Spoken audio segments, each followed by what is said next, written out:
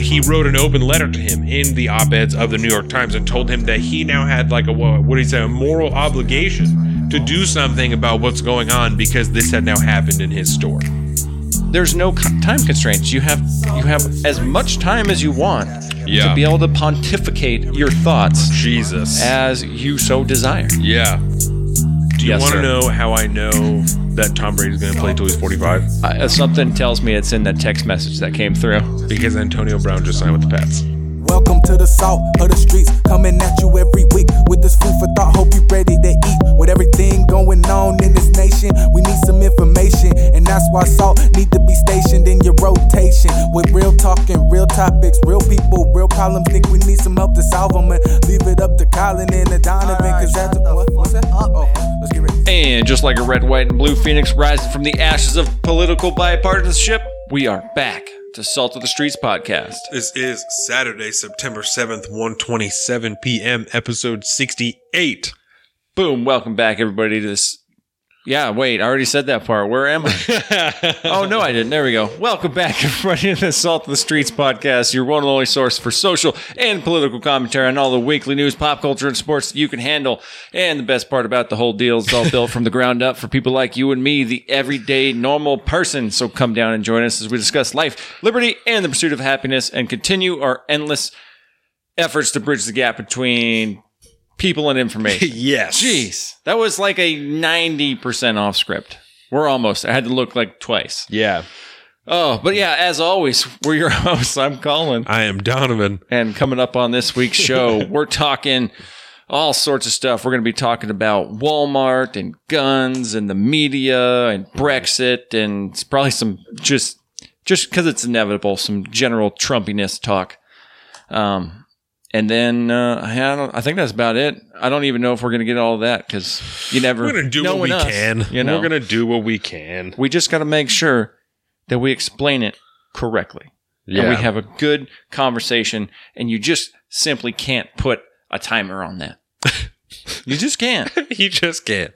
Which is why this era of long-form conversation via podcast especially is so fucking popular. It's flourishing. Because there's no time constraints. You have as much time as you want to be able to pontificate your thoughts as you so desire. Yeah. I mean, fuck, I got a whole new understanding and like appreciation for who Bernie Sanders is.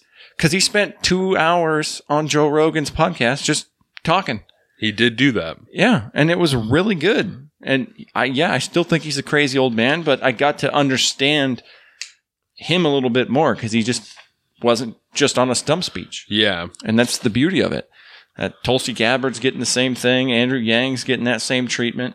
Like you're getting to know some of these non-establishment people a lot better.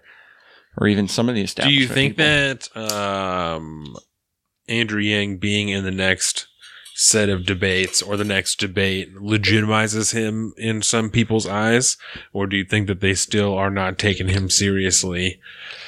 Well, the problem is for whatever reason, he is 100% legitimate, but I think it'll probably help make him seem a little bit more legit in some people's eyes, but there's still fucking 10 people. Yeah. At the end of the day, it's going to come down to one. So it's still hard to take him. There's only 10 people on stage. There's still other people. Yeah. Bill de Blasio's not on stage, but he's still running. Like there are still people who are still going. I'm pretty sure that Tulsi Gabbard is still running. Yep, there's running. A couple of people didn't mean to imply that. No. I'm just to be clear. That I know that you know. It's kind of that. That's for everybody else. I operate on the assumption that if you don't make the debates, you don't open yourself up for that post-debate bump in the polls. Word. You know what I mean?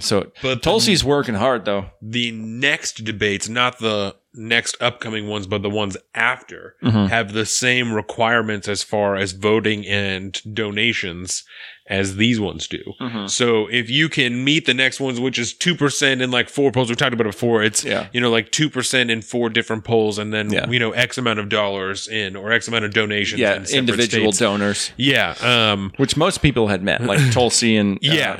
well, not most people. Bill de Blasio didn't meet that. No, it's primarily a polling issue for a lot of people, but for some people, it is a donor's issue. Yeah. Like Marianne Williamson has met the donor issue, and she's waiting on polls. There's only there's like 3 or 4 of them that were just held back by polls, and then the rest of them were all like, you just don't have shit, bro. So if they're lucky, then, there will be a couple of scandals that come out until the next debate, and then they can scoop up some of those donors. Yeah, there you go. Some of those voters, and they'll be able to go until the ones after that. I love about Tulsi Gabbard's social media presence while she's running her campaign is she posts a lot of like, I don't know, videos about her essentially asking for donors and support and stuff like that. But she does it like while she's working out.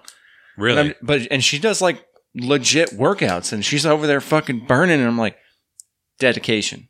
This is important. Dedication. She's not stopping to campaign. She's not stopping her life, trying to stay fit and be healthy and do all that whole stuff while she's campaigning. She's still committed. She's got drive. Do you think that's the point of her doing her ads that way, is to show that she has dedication? I would be lying if I said there's probably not a tiny, maybe subconscious aspect of like sex appeal to that, because we're always wearing the tight clothes, and so I'm not gonna lie, not because might be something, not because I think that Tulsi Gabbard is super hot. I mean, she's very pretty, but not because I think that she's super hot. But I did think, and God, I don't even know, but I did think like, well, I wonder what Tulsi Gabbard looks like when she works out. Like I wonder. So I'm interested. She's probably one of the few that actually can work out. I've only seen her from here up, like in a suit. So, and that's not because I'm like, God, I really would like, what's Tulsi Gabbard got underneath that power suit? You got to remember, she's like in the National Guard and stuff like that. Yeah. So she has to stay fit. She's probably in better shape than I'm in. Oh, I guarantee it. Do you think Tulsi Gabbard would kick my ass?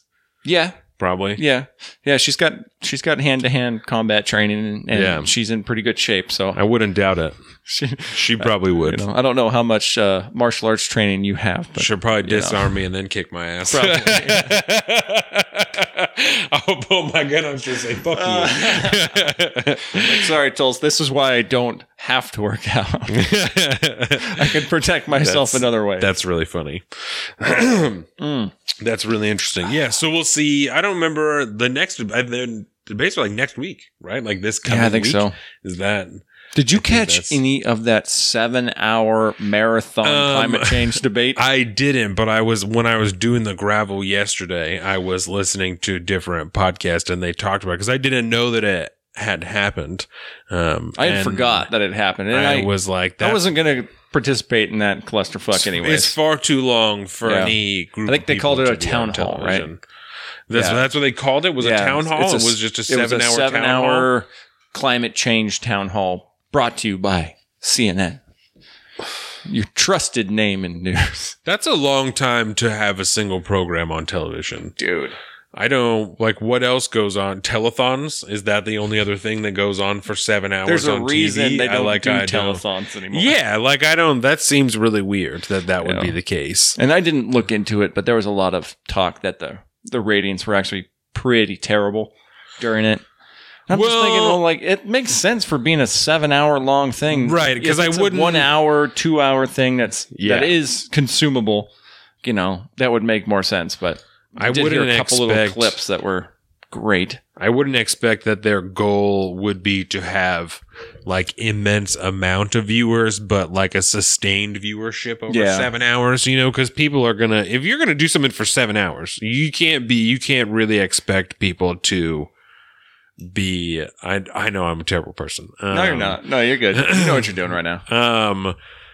Like, you can't expect people to be watching something for 7 hours. No. I'm not going to watch something for 7 hours. That's a full work day almost. The only reason I listen to something for fucking 6 hours is because I'm at work, and I have the ability to listen to it for that amount of time. I don't know, So, man. Is she talking? I do a lot of that in my spare time. Is she talking over this, or is she Sometimes. talking at the same time? Sometimes. Or it's just a video of her working out? A lot of it's just her workout videos, Word. which is dope because it's just like, I don't know. I like that kind of shit because she's fucking working hard, man. She is. That She's is getting no it. bullshit. That's Yeah. a straight fucking Instagram workout person. Yeah. She's doing all this, and it's funny because she's doing all the same exercise that like Carolina does on hers. I wonder where.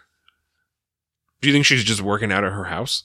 Oh, probably Yeah. some kind of. I don't know. That kind of looks like a gym. Well, so that's but it's this tiny room because it's just this equipment in there. So I'm like, I wonder if there is like a workout place for congressmen, like a couple of rooms somewhere that have shit in them that they can work out, or if she's doing this on base, and there's like a small workout because obviously there's gyms and shit on base, but Yeah. like if There's got to be maybe like some gym facilities over at Congress, I would imagine. hashtag where does Tulsi work out? That's what I want to know. So, like, I know I'm interested in where Tulsi Gabbard does these workout videos because She would this is say, like- "The world is my gym." the world is my gym. As we would say in Hawaii, she would say,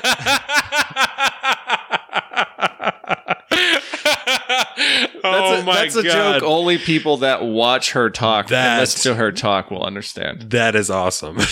She has a That's tendency to hilarious. like slip in and out of a thick Hawaiian accent, It's which is very interesting. hilarious. right? And I'm not sure if that is, to be fair, we can account we can account it to either her like getting rid of and not, like she's trying to get rid of her accent, but like getting rid of her Hawaiian accent, or it could be that when she's on Joe Rogan, her Hawaiian accent is much thicker than it is when she's on a Democratic debate stage. But I don't, and I'm not fucking judging anybody, I will say whatever, from but my experience funny. in the military, right? That was the thing that, I don't know, you just don't really think about when you're doing it because it's just not on your mind. yeah. But once you get in and you get to like your first unit, you could have like a dozen different accents and dialogues or dialects at one unit. And it's just kind of like, oh, and then like after people have been in for a number of years, some of them, most of them will lose the strength of their dialect a little bit because you all just kind of balance each other out and do the whole thing. Yeah. But it's like, there's some people that they'll lose it altogether. And then every now and again, it slips in. It'll and kind of come like back. what they're saying and stuff like that. So I wouldn't doubt with her military past like that might be what that is. Might be 100% authentic. But it doesn't take away from the hilarity of when it happens. We love you, Tulsi. Oh, yeah. Yeah, she's good people. So today we're having another grab bag show that's going on. We talk about this kind of stuff all the time. You can check it out on our personal social medias. You can follow us I'm at Salt of the Street on Twitter and at alpaca_Donovan on Instagram. And he is at Big Bird Offie on both of those things. And you can find all this on saltofthestreets.com as well as our Salt of the Streets Facebook at Salt of the Streets, our Instagram at Salt of the Streets, our YouTube at Salt of the Streets, where you can find all our videos. And you can find our podcast anywhere that you can find a podcast. Boom. I put up a new blog post yesterday, so that would make that Friday, the 6th of September. Go read it. It's a little lengthy, but it's all about, some of the experiences that I get when I'm hanging out in the woods.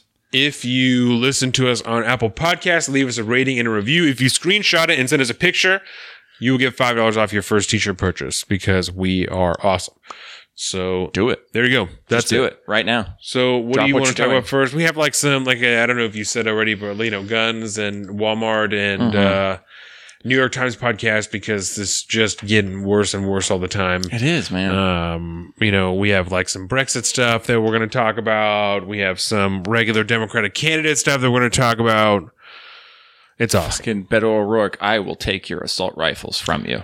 Did you listen to his thing, the On the Trail with Beto O'Rourke? You got to listen. Oh my God, no, I You got to haven't. listen to the On the Trails. Yeah, because I got like 3 of them. Yeah, and there's a Biden one too now.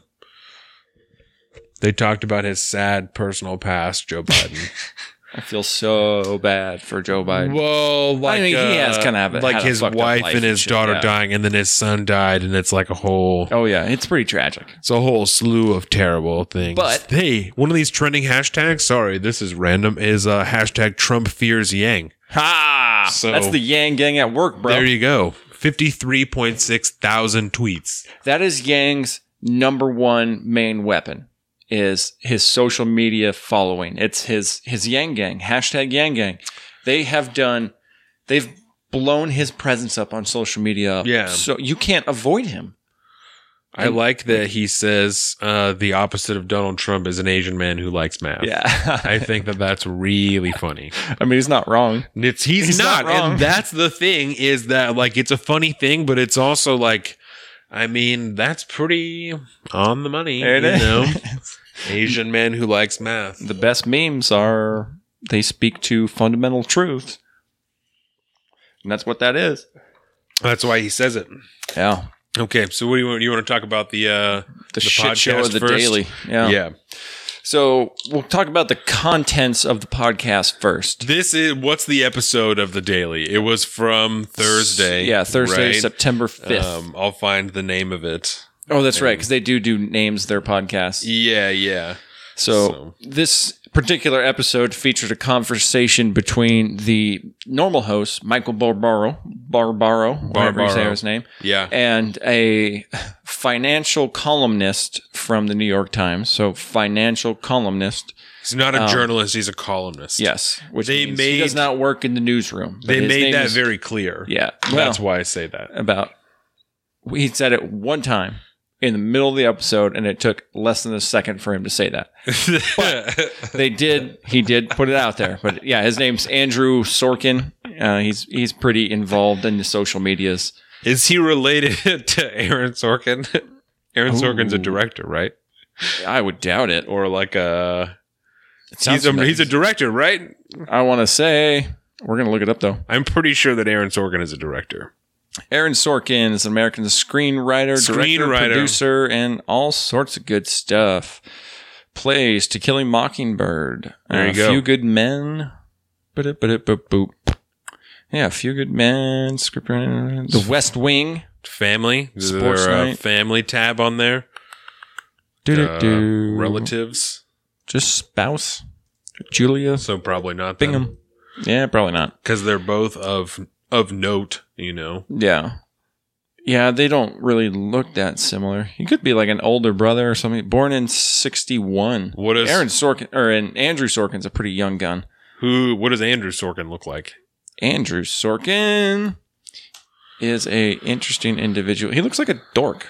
He looks like a dork. You know, like your stereotypical like nerdy looking dork. Andrew Ross Sorkin. You know, I mean, look at him. Oh yeah, no, he's there's no way they're related. he's a finance geek. Yeah. That's what he is. There's no way they're related. No, not even close. So this episode of The Daily is the podcast that we're talking about as a New York Times daily podcast, as the name would, insinuate. Anyway, it's called Walmart Enters the Gun Control Debate. There you go. And this comes the day after Walmart, as a company, and the CEO announced that they would stop selling pistol ammo as well as ammo for short rifles, short barrel rifles. Yep. And that they were going to stop selling handguns in Alaska because that's the only place they still sold handguns, and that they no longer wished for people to open carry in their stores in states where that is legal, Washington State being one of those states, which I think is interesting, and a lot of people don't know that. Right? Like that, I didn't know that a lot of for a people while. don't know that. Yeah, It took me a long time to know that. Part of it is because it's super rare. Like people just don't really do it. I don't really know why. I imagine You go back east, because- it's not as rare. I'll tell you that much. Oh, and I imagine that here it's rarer for at least one reason, because you're gonna come across an uppity person who's gonna fucking say something about it. you know, who's going to make some type of comment about you carrying a gun in some type of fucking area where they don't feel like somebody would need to carry a gun, you know? And that may have, and I'm not trying to like mischaracterize anybody, you know, and that may But have, I think that's an apt assumption of what would happen, Yeah. especially in our area. and it may have gone away a little bit, especially as the shootings start to happen in places like Walmart and shit like that, you know, where they're happening just in random different places. I think that argument kind of loses the any type of small validity that it did carry before. But But as long as you're concealed carrying, you're fine. right, and we talked a couple, Last week, I think, right? Yeah, the last week or a couple weeks ago when I went to the sheriff's office to talk about like some things I was confused about, and that like the signs, at least here, right, that's all he could speak to is like here, but the signs that are on buildings that say like no guns, that there's a difference between a sign that says like by law you cannot carry a gun in here, like in a bar or in a recreational weed store you're not allowed to carry guns in there, or in the bar area of a restaurant you're not supposed to have a gun in there. Anywhere where you have to be 21 to be in there, you're not supposed to carry a gun. So but there are other places, you know, movie theaters and shit like that, that's like have signs that says no gun, you know, where it's like a gun with a red circle with a line over it. And I was like, so what's the deal with this? And because if you look online, there's people that on different forums that are like, oh, it has to have it in English and Spanish, or it has to be a certain size, or it has to be on every entrance or exit, or else it's not legitimate, or this and this and this. And I don't know if it's different in other places, right? So if it is different, I'd love to hear if someone knows factually that it's different in wherever they live. That's not Washington or Kitsap County. But here, the signs are not legally binding. No. You know, so you can conceal carry into this place, and you just, you know, no one should know about it if you're doing it properly, right? And if somebody sees your gun, you're doing it wrong. right, but if you open carry in there, then you just stand for them to ask you to not have your gun in there, or if they ask you to leave and you say no, then you're trespassing. But that's like a whole nother deal, right? You know how many people I've had to explain that to over this last week? Yeah, At least a dozen. yeah.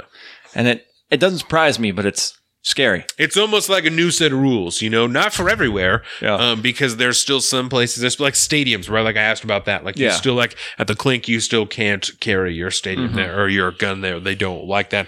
But And if Walmart put into place like a stop and frisk system, like you still like you wouldn't be able to conceal carry in there then. Yeah. You know, because that's still a legal policy for them to do because they can make their own rules. I would just stop going to Walmart. Yeah.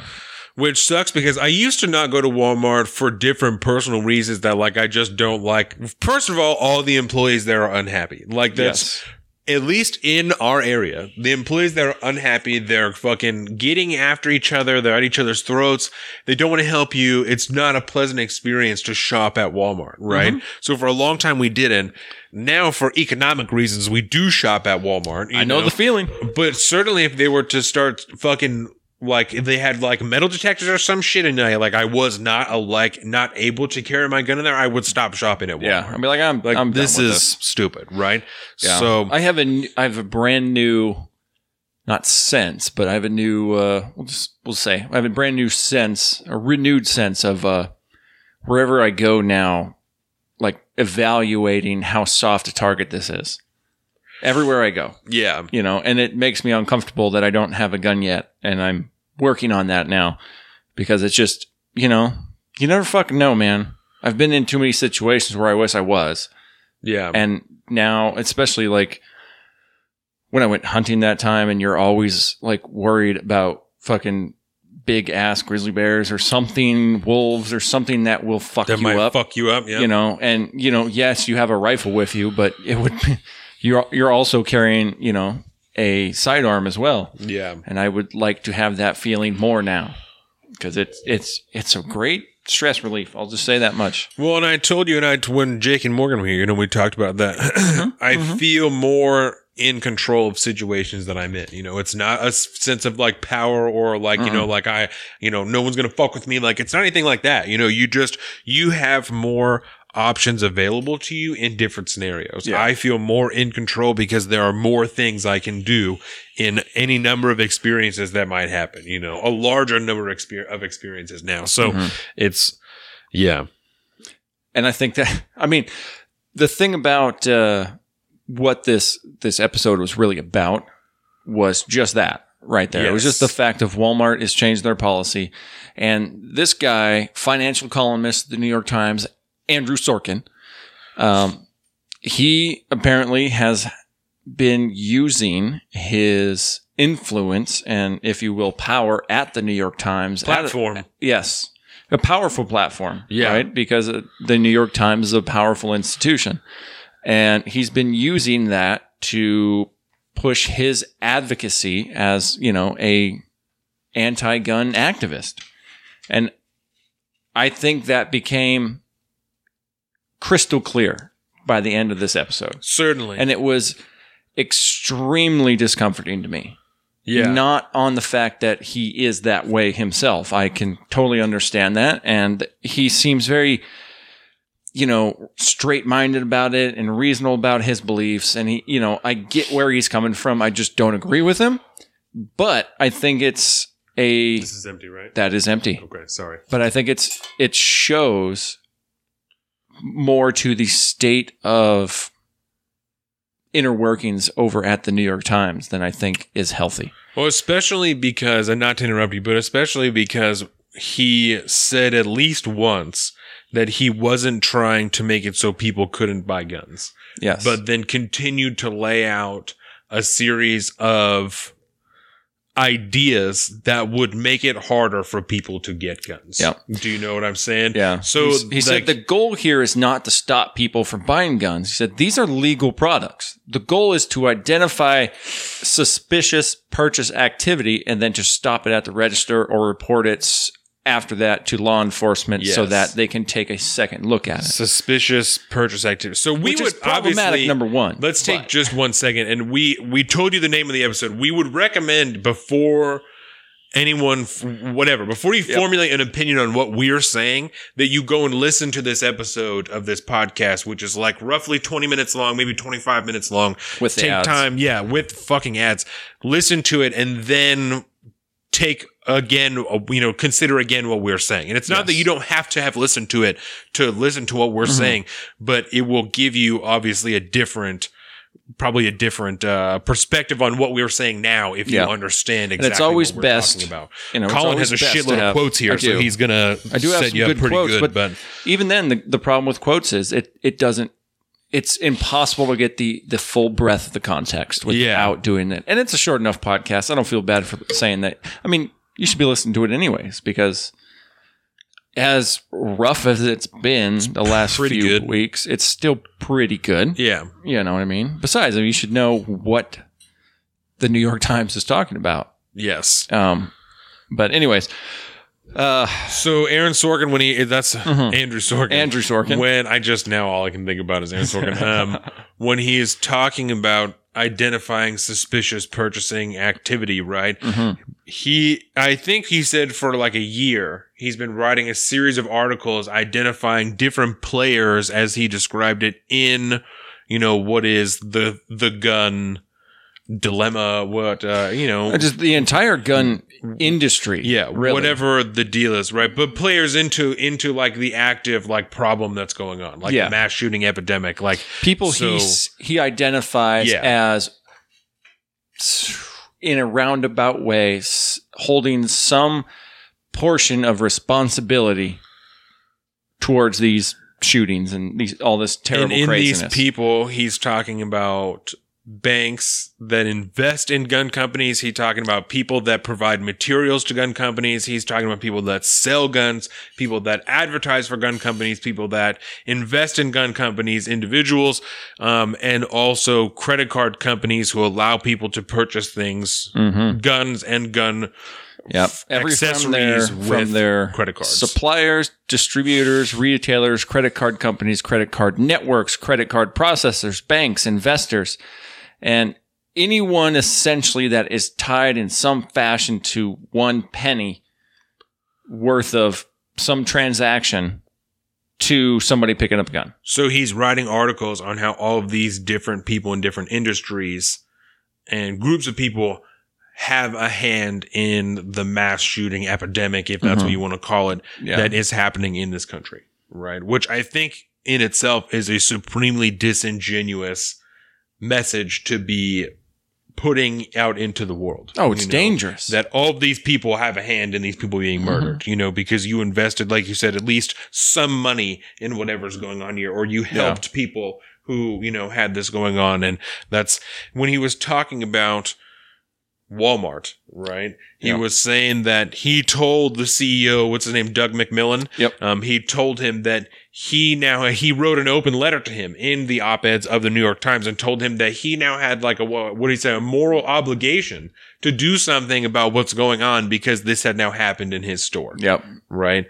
I don't know. That's not a line that connects for me. That's just not something that pure subjective activism. That this happened in your store, so now you are morally obligated to do something to try and curb this problem, right? So, and he phrases it in a fashion that makes him feel like he's extra important because he is the CEO of this store where this happened. Right. He is in a uniquely powerful position to have an effect on the overall conversation we're having about guns. So he tried to church it up a little bit, but really he's just saying, you also have a moral obligation to do this because you're in that position of power. Yeah. And it sounds very intersectional, doesn't it? Yeah, and I don't think that similar mindsets, similar themes in how you correlate certain ideas. Because to me, it doesn't, him being the CEO of a company that is happens to be the largest, they are the largest retailer in the world, right? I think is the case. That to me doesn't oblige him to do anything. He's not obligated to do anything, even if it's happening in his store. Yep. Nothing that happened in Walmart, no policy in Walmart caused this mass shooting to happen there, No. So I don't understand if Walmart had sold a weapon to this man without a background check, and he would have failed it, and then he got it anyway from the Walmart, and then he bought ammunition there, and then he loaded up clips and shot a bunch of people in the store right afterwards. Yep. You've got a fucking problem because something happened in your store as a result of policy or oversight or whatever the fuck, that this dude was able to do this. Yep. That doesn't seem to be the case. So I'm not sure what factor of the El Paso shooting obliges anyone in Walmart to do anything. And so let me stop here for a second, right? Let's talk about the actual implementation of these rules at Walmart, right? Okay. I don't have a personal problem with them doing this, right? I don't agree with it. I don't personally think it's the right thing to do. I think that it's going to cost you money, not enough money that it's going to you're going to really care, but what are they saying here? That they do 20% of the ammunition sales now and they're going to cut it back to 10, right? It's like 6. It's single digits. Right, 6. Yeah. So that's a bunch of money you're going to lose, right? And people shop at Walmart. They buy ammo at Walmart because it's cheap there. Yep. And now people, even I think I would wager there's a bunch of people who aren't going to buy ammo there at all because they can't buy all of their ammo there. If you have a hunting rifle and you also have a short barreled rifle, you can go to Walmart and you can buy a couple of boxes of 5.56 and you can buy a couple of boxes of 30-06 and then go the fuck home. Now you can't do that. Well, it makes more sense for me to go to fucking Bass Pro Shop and pay a couple more dollars because I can just get everything there all in one sweep. And I'll pick up some 45 at the same time and we'll call it good, because I used to have to go to Sportsman's anyway to get my handgun ammo because they don't have it at Walmart, or they only have certain. I tried to buy some 10 millimeter at Walmart and they only had hollow points there. It's like, well, that is unfortunate. So I have to go. Now I can't buy there anyway, but now I had to go somewhere else anyway. But yeah, I was trying for a while. Every time I went to Walmart over the last month or so, I'd be looking to see if they had any 6.5 Creedmoor for my rifle, but they just don't carry it because I just knew that it would be cheaper there and I wouldn't have to go all the way to Silverdale. Do you want to know how I know that Tom Brady's going to play till he's 45? Something tells me it's in that text message that came through. Because Antonio Brown just signed with the Pats. God damn it. Casey, if you're listening to this, you are the luckiest son of a bitch on the face of the planet. Jesus Christ. You piece of shit. Thank you, Commissioner Gordon. Ryan from work just helped me. Jesus Christ. I have to thank him on the show. Thank you, sir. You just helped me break this news on the podcast. Oh, dog. That is... that upsets me. Yeah, that fucking blows. And it's Casey. No, he always does too good. He doesn't need that. Yeah, but I do have that's awesome. That's Do you have somebody on I have your him in the Bennick League. I have Antonio Brown in the Bennick League. So that's pretty. Antonio Brown has agreed to terms with the Patriots. Jesus Christ. They didn't waste any time, did they? No. Wow. Jeez, man. Because that was just this morning. I mean, we were going to talk about this in sports, but it was just this morning that he was cut from the Raiders. So Belichick had to just be on the phone. He wakes up, he checks his phone all crusty and angry like he always is, and goes, hey, call this guy, making him a deal. I wonder, let's see if it tells me in these things, and then we'll get back to Walmart and Guns Talk, but this is important. This is breaking news. Yes. Yeah. And by the time breaking news, you'll hear on Monday.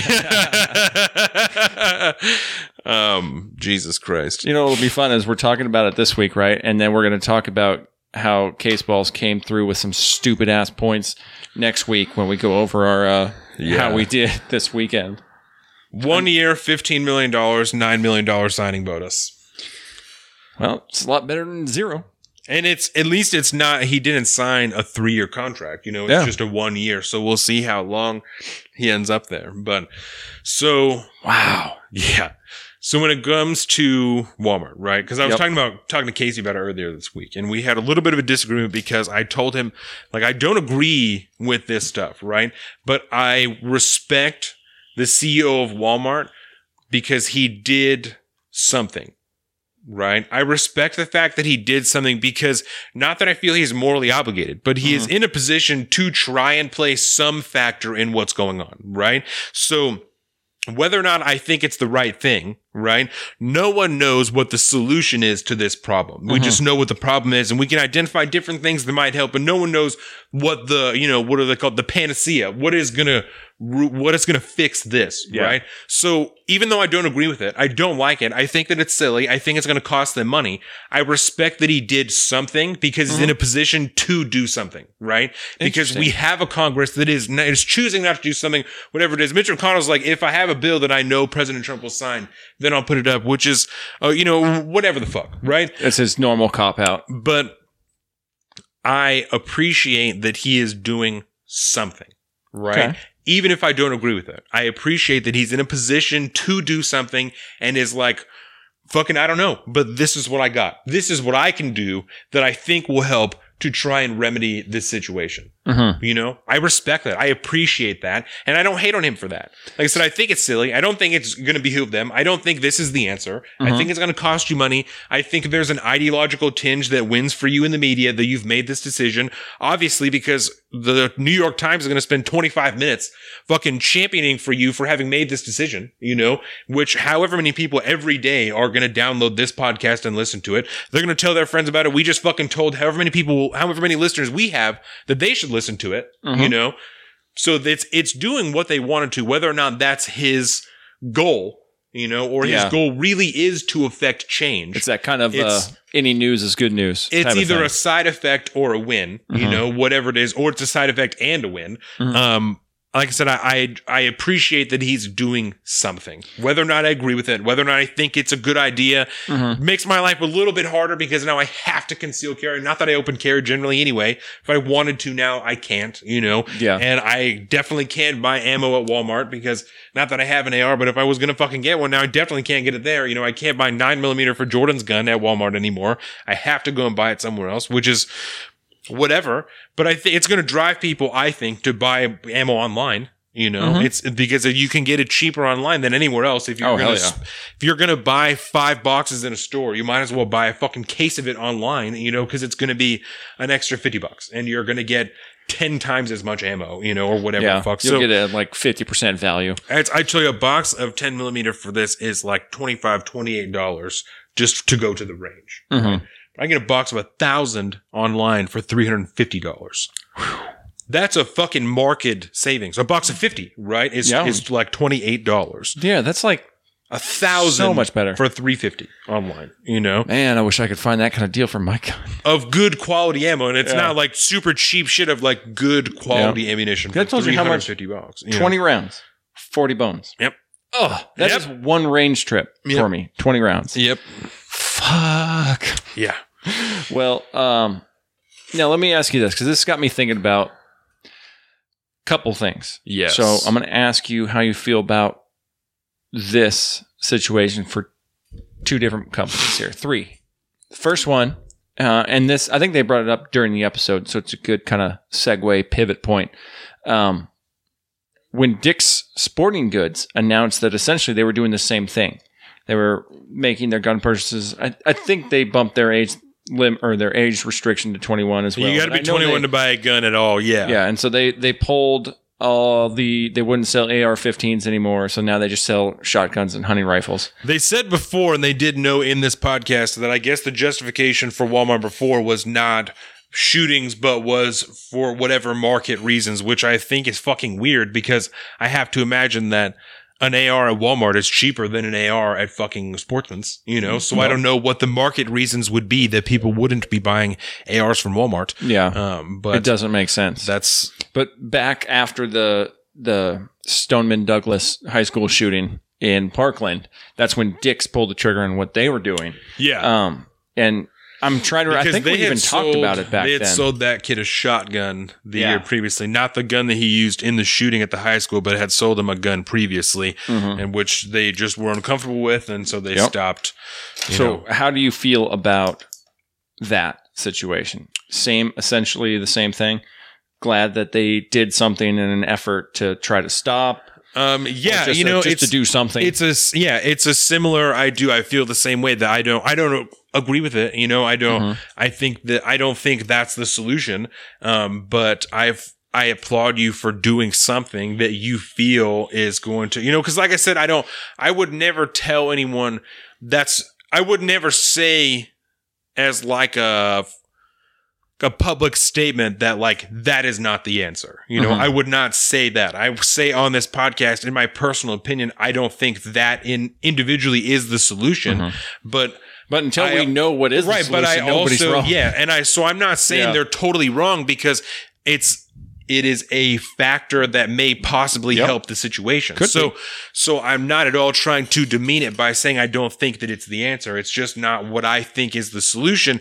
But I don't have one, like I said, I don't have a panacea for it. I don't have one individual thing that I think will solve it. So that's part of the reason that I think it's a good thing, just in the sense that they're trying something, And if this happens and it doesn't change at all, then we'll know that that's not the answer. We'll know that it's something else. But if it starts to go down even a little bit, then we'll know, like, well, it may have played a factor, Yep. So then let me ask you about, when I bring this company up, is there a correlation that gets directly tied in your mind to kind of similar situations with what Dick's and Walmart did? Nike. Colin Kaepernick. Yeah. Do you have different emotions and feelings over that compared to this? Do you think they're apples and oranges? Do you think there's a correlation that runs true between both? Do you mean like I almost want to know in the way that their sponsorship? So what I think that you mean, right, is a comparison in the way that a sponsorship with or of Colin Kaepernick could be Nike trying to do something about race inequality in this country. Whatever it was, if they think that is the key. Would you even tie those two things together? This is a purely subjective question. I'm just curious. Yeah. No, I'm just thinking. I think that it's possible. Yeah, I hadn't considered it before.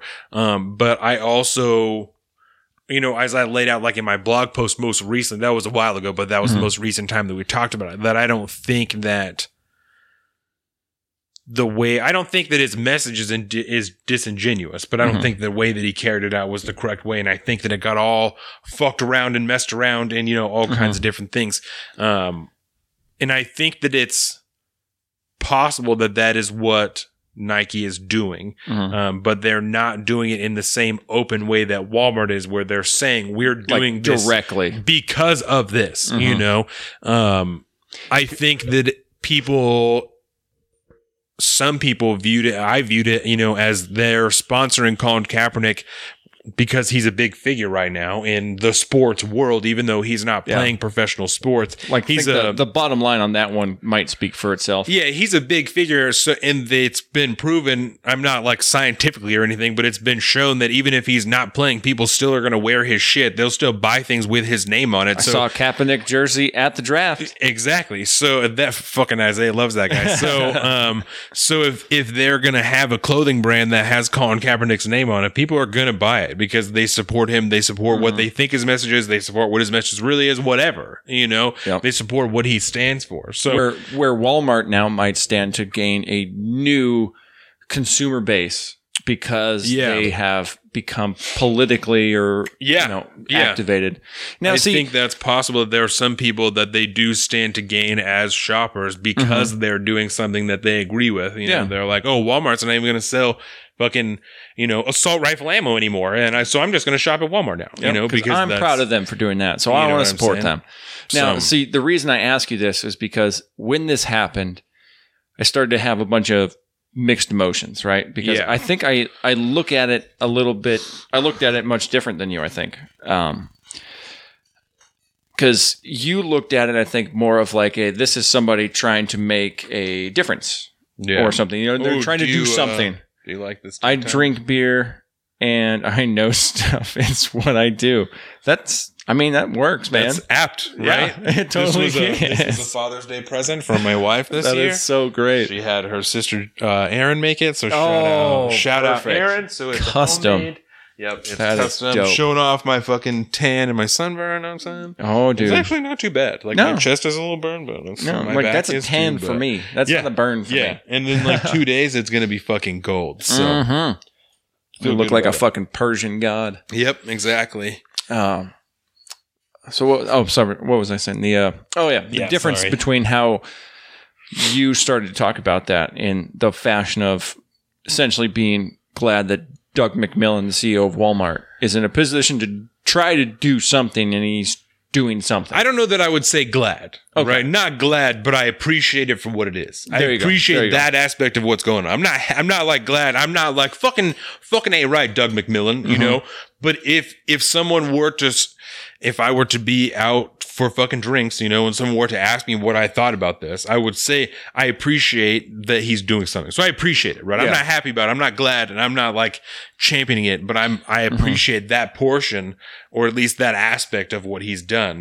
This decision, maybe not what he's done, but this decision, I appreciate that aspect of it, that he has done something because he's in a position to do something. Okay. Because I come at it from... That may be like a very... I'm sorry to interrupt. It may be a very minute difference, but it's... Well, I don't think so. Because the way I kind of looked at it originally when I started to think about this was how I actually respect him for putting, realistically, his money where his mouth is. Yeah. And he's willing to put that into practice in regulation, whatever you want to call it, in his business. He's willing to take a cut in sales of however much percent because they're trying to do something, because they want to do something, because they care, because whatever their justification is. And the first kind of correlation that popped into my mind was Chick-fil-A and how they are not open on Sundays because of the CEO's, the owner's religious beliefs. Yeah. He doesn't want anybody working for him on his Sunday and all this, right? And so, I've always been a fan of Chick-fil-A in that particular context. I'm like, I've never eaten at Chick-fil-A before. I'm glad that you're missing out. Am I? Because Is it that good? It is so good. Really? Yes. There's a reason. There's lines of protesters and lines of people waiting to get food. So over in anytime Canada. I've ever seen a Chick-fil-A, there's been a line like 10 cars deep, and I'm like, I'm not going to wait in a 10-car line for Chick-fil-A. So if I were to, I think if we were hungry and to be looking for something to eat and come upon a Chick-fil-A with like a fucking 2 or 3 car line, like, let's fucking try Chick-fil-A. Oh, but I'm dude. not going to wait in a 10-car line for, that's like the I coffee would. stand I have. by the bowling alley in Silverdale, the All-Star Coffee. Yeah. You know what I'm saying? It's like 7 cars each side. Fucking stupid. I'm not going to do that. I am just not, and that's not an infrastructure problem. That's just people are dumb, and I'm not We're willing talking to do about coffee and delicious chicken sandwiches here. There's no that. comparison. These are apples and oranges. Because Coffee and sandwiches, bro. The one thought I have whenever I see those giant ass lines, those stupid lines for coffee stands, I'm going, there must be some hot chicks working there because It's people gotta will be. come back for it. Because if you're just looking for a latte, I hate to tell you, but 90% of the actual latte stands we have scattered throughout the county and the towns and stuff, they're all basically going to be the same. Yeah. You know, they're totally different than like a Starbucks, and they're usually 10 times better than a Starbucks latte. Yeah. But at that, I mean, most of them use the same beans and shit too. I mean, it's like a weird thing. I don't know why people There are are so subtle devoted to differences. their specific ones and will spend that much time in a coffee line. It's weird. Because I know if I see a big line at that one, and then I On keep to the going, next. I'm like, on to the next one, a block and a half down, there's another one. Oh, there's a spot in there. I'm going to go in there. Yep. You know, there's going to be another one. It There doesn't are- make any sense to me. If you drive from, say, like the Sonic in Paulsbo to Silverdale, you pass 3, and Yes. then there's the All-Star Lanes one right there, and it's 4 within the stretch of 15 minutes. Yeah. That is wild. Yeah. 15 minutes for anyone who's not from around here. 15 minutes. There's 4 like not Starbucks, is like independent coffee stands. Yeah. That's plus at least one Starbucks in there, because there's Yep. one in Silverdale on the corner up Yep. from And there's All-Star one Coffee. right in Paulsbo by the Walmart. So there you go. So there's fucking So there you go. There's 6 so coffee many. places, not Within including 15 restaurants minutes. that you could probably. Oh walk shit! There's into the and one go right to up on go. Finn Hill too. There's the one right. Oh my god! There's so many places to get coffee. 7. We have a problem. 7. I have a coffee right here, an iced coffee that I made this morning in my Leftist Tears hot or cold tumbler, courtesy Yeah. of the Daily Wire. So I'm finally going to get this thought out. Sorry. I was like, what the fuck are we talking about? So when I first heard this, right, and I was Yes. like, I don't know if I like this. This seems dumb, and it seems, I mean, I get it. And then I started to immediately think about Chick-fil-A and how that owner stands on personal principle and makes policy for his company. And I was like, I feel like now if I hated it on Doug McMillon for acting on something that he thinks and wants, a policy he wants to put in place Yeah. personally through his company, I say, if I dislike that because of what the change is, I feel like a hypocrite. Because I like the fact that he has enough belief in what he's doing to implement it store-wide and take a profit loss.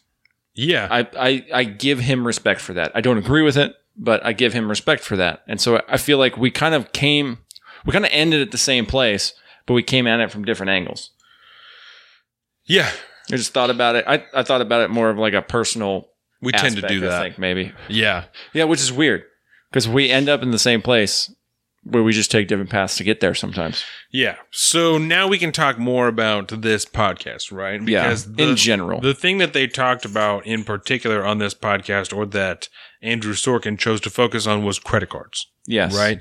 The paper trail. And how X amount of these mass shooters had purchased their guns with credit cards, and therefore may or may not have been able to conduct these mass shootings if they did not have a credit card that gave them access to purchase this gun. Yeah, because you kind of assume if somebody's putting it on a credit card, they can't afford to pay cash for it. You know what I mean? Yeah, which It's not unreasonable because, as we talked before, guns are fucking expensive. several $100s, and they're right? still the And- cheapest part of it you're going to buy. And I would feel comfortable assuming, right? And this is an assumption, right? That most people, and maybe not even most, but a lot of people who purchase their guns do so with a credit card, even if they do have the money, right? Because it's a good way to build credit. Right. Buy your things with your credit card, pay it off at the end of the month. Done. You know, it wouldn't be a strange thing. Yeah. And I did. So, and we did also, I mean, partially because we didn't have the money because we both bought guns, right? And it cost us a fair amount of money to buy both of us guns and ammunition all at one time, right? But a lot of people who have the money for it, I feel like, purchase them with credit cards. You can get points for it. You get fucking miles for it. There's all different things, rewards that you can get on a credit card for spending money. Even if you spend $2,000 on a rifle, a scope, a bunch of ammo, doing whatever, and then the very next day you pay it all off with a lump sum $2,000 that you have in your account right there. You're still going to get all the points and shit, for that. For that purchase, but then it's not going to be sitting on your credit card, right? Yeah. So I tried to look up this morning to try and validate this assumption. I tried to look up this morning how many guns are purchased with a credit card, and I could not find that number. Couldn't find the figure. Yeah, that right? sounds because I feel like isn't that should not be public information. So I also then found a bunch of forums where people are talking about how they don't purchase guns with credit cards because they don't want anyone to know that they've purchased a gun with a credit card, so they'd rather just buy it in cash. So that's why I changed my assumption from most people purchase them with a credit card to a lot of people, because there's however many people, X amount of the gun buying community that is choosing not to buy them with a credit card on purpose because they don't want it to be tracked. They would rather buy it in cash. That's your hardcore Second Amendment libertarian. Right. So one of the things they talked about in this podcast is that your credit card doesn't track what you're purchasing, just how much money you've spent and at what store you've bought it. So if you're buying a gun from a place like I bought my pistol from Sportsman's, right? So it says Sportsman's on my credit card. It doesn't say what I purchased. It just says Sportsman's X amount of dollars, however the fuck, and then what day.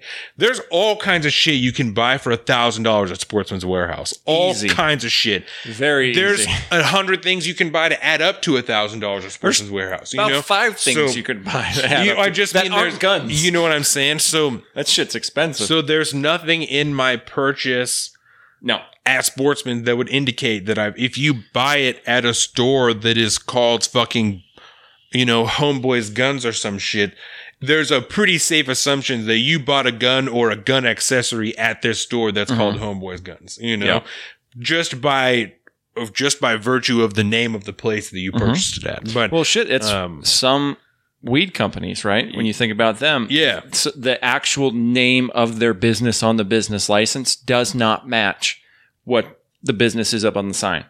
It could be like, I just keep wanting to say Chronic because that thing's right there.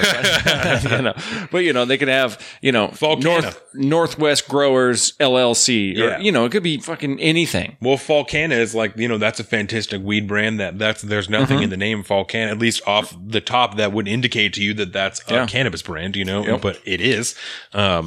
So it's like the old days, probably pre you growing up because you're such a young gun. But back in the old days when there wasn't such a thing as Pornhub. There was websites that you would have to pay to subscribe to. Yeah. And there would be notifications on the website and say, we'll show up on your credit card as this. Well, that way people couldn't get, couldn't get popped for something like that. There's a scene in Superbad. Yes, there is. Where they're talking about trying to subscribe to the porn website that has the least dirty sounding name. So he's like, what are Perfect 10? Perfect 10, that could be a bowling website. Yeah. So that's really funny. No, and I guess I never considered that because I figure, when you're a teenager and you're watching Pornhub, you're you're going to be an adult if you're going to have a subscription to, unless you're stealing your parents' credit card, but then they're going to see they have a Pornhub subscription. So I never considered that it might show up as something different, on your credit card, but that might be the case. And I don't own any porn subscriptions myself. I wouldn't be embarrassed to say if I did. I just don't. There's so much free porn on the internet that's because of things like Pornhub and shit. Like, right. It didn't used to be like this. Yeah, it seems unnecessary to me. But it's a thing kids growing up in today's world don't ever have to think about. Yeah. That like we did, us old school kids, you know. Chances are, you know, even if someone paid for it at one point, you can find it for free somewhere else. You know, so it's it's the fucking internet, man. You can find anything you want. Yeah. So I wonder if you do go to Pornhub to subscribe, it does show up as something, or maybe you have the option for it to show up as something different. I don't know. I never considered thought about it. You know, but I bet that's why like Ashley Madison, you know, isn't cheatonyourwife.com. It's fucking ashleymadison.com. Yep.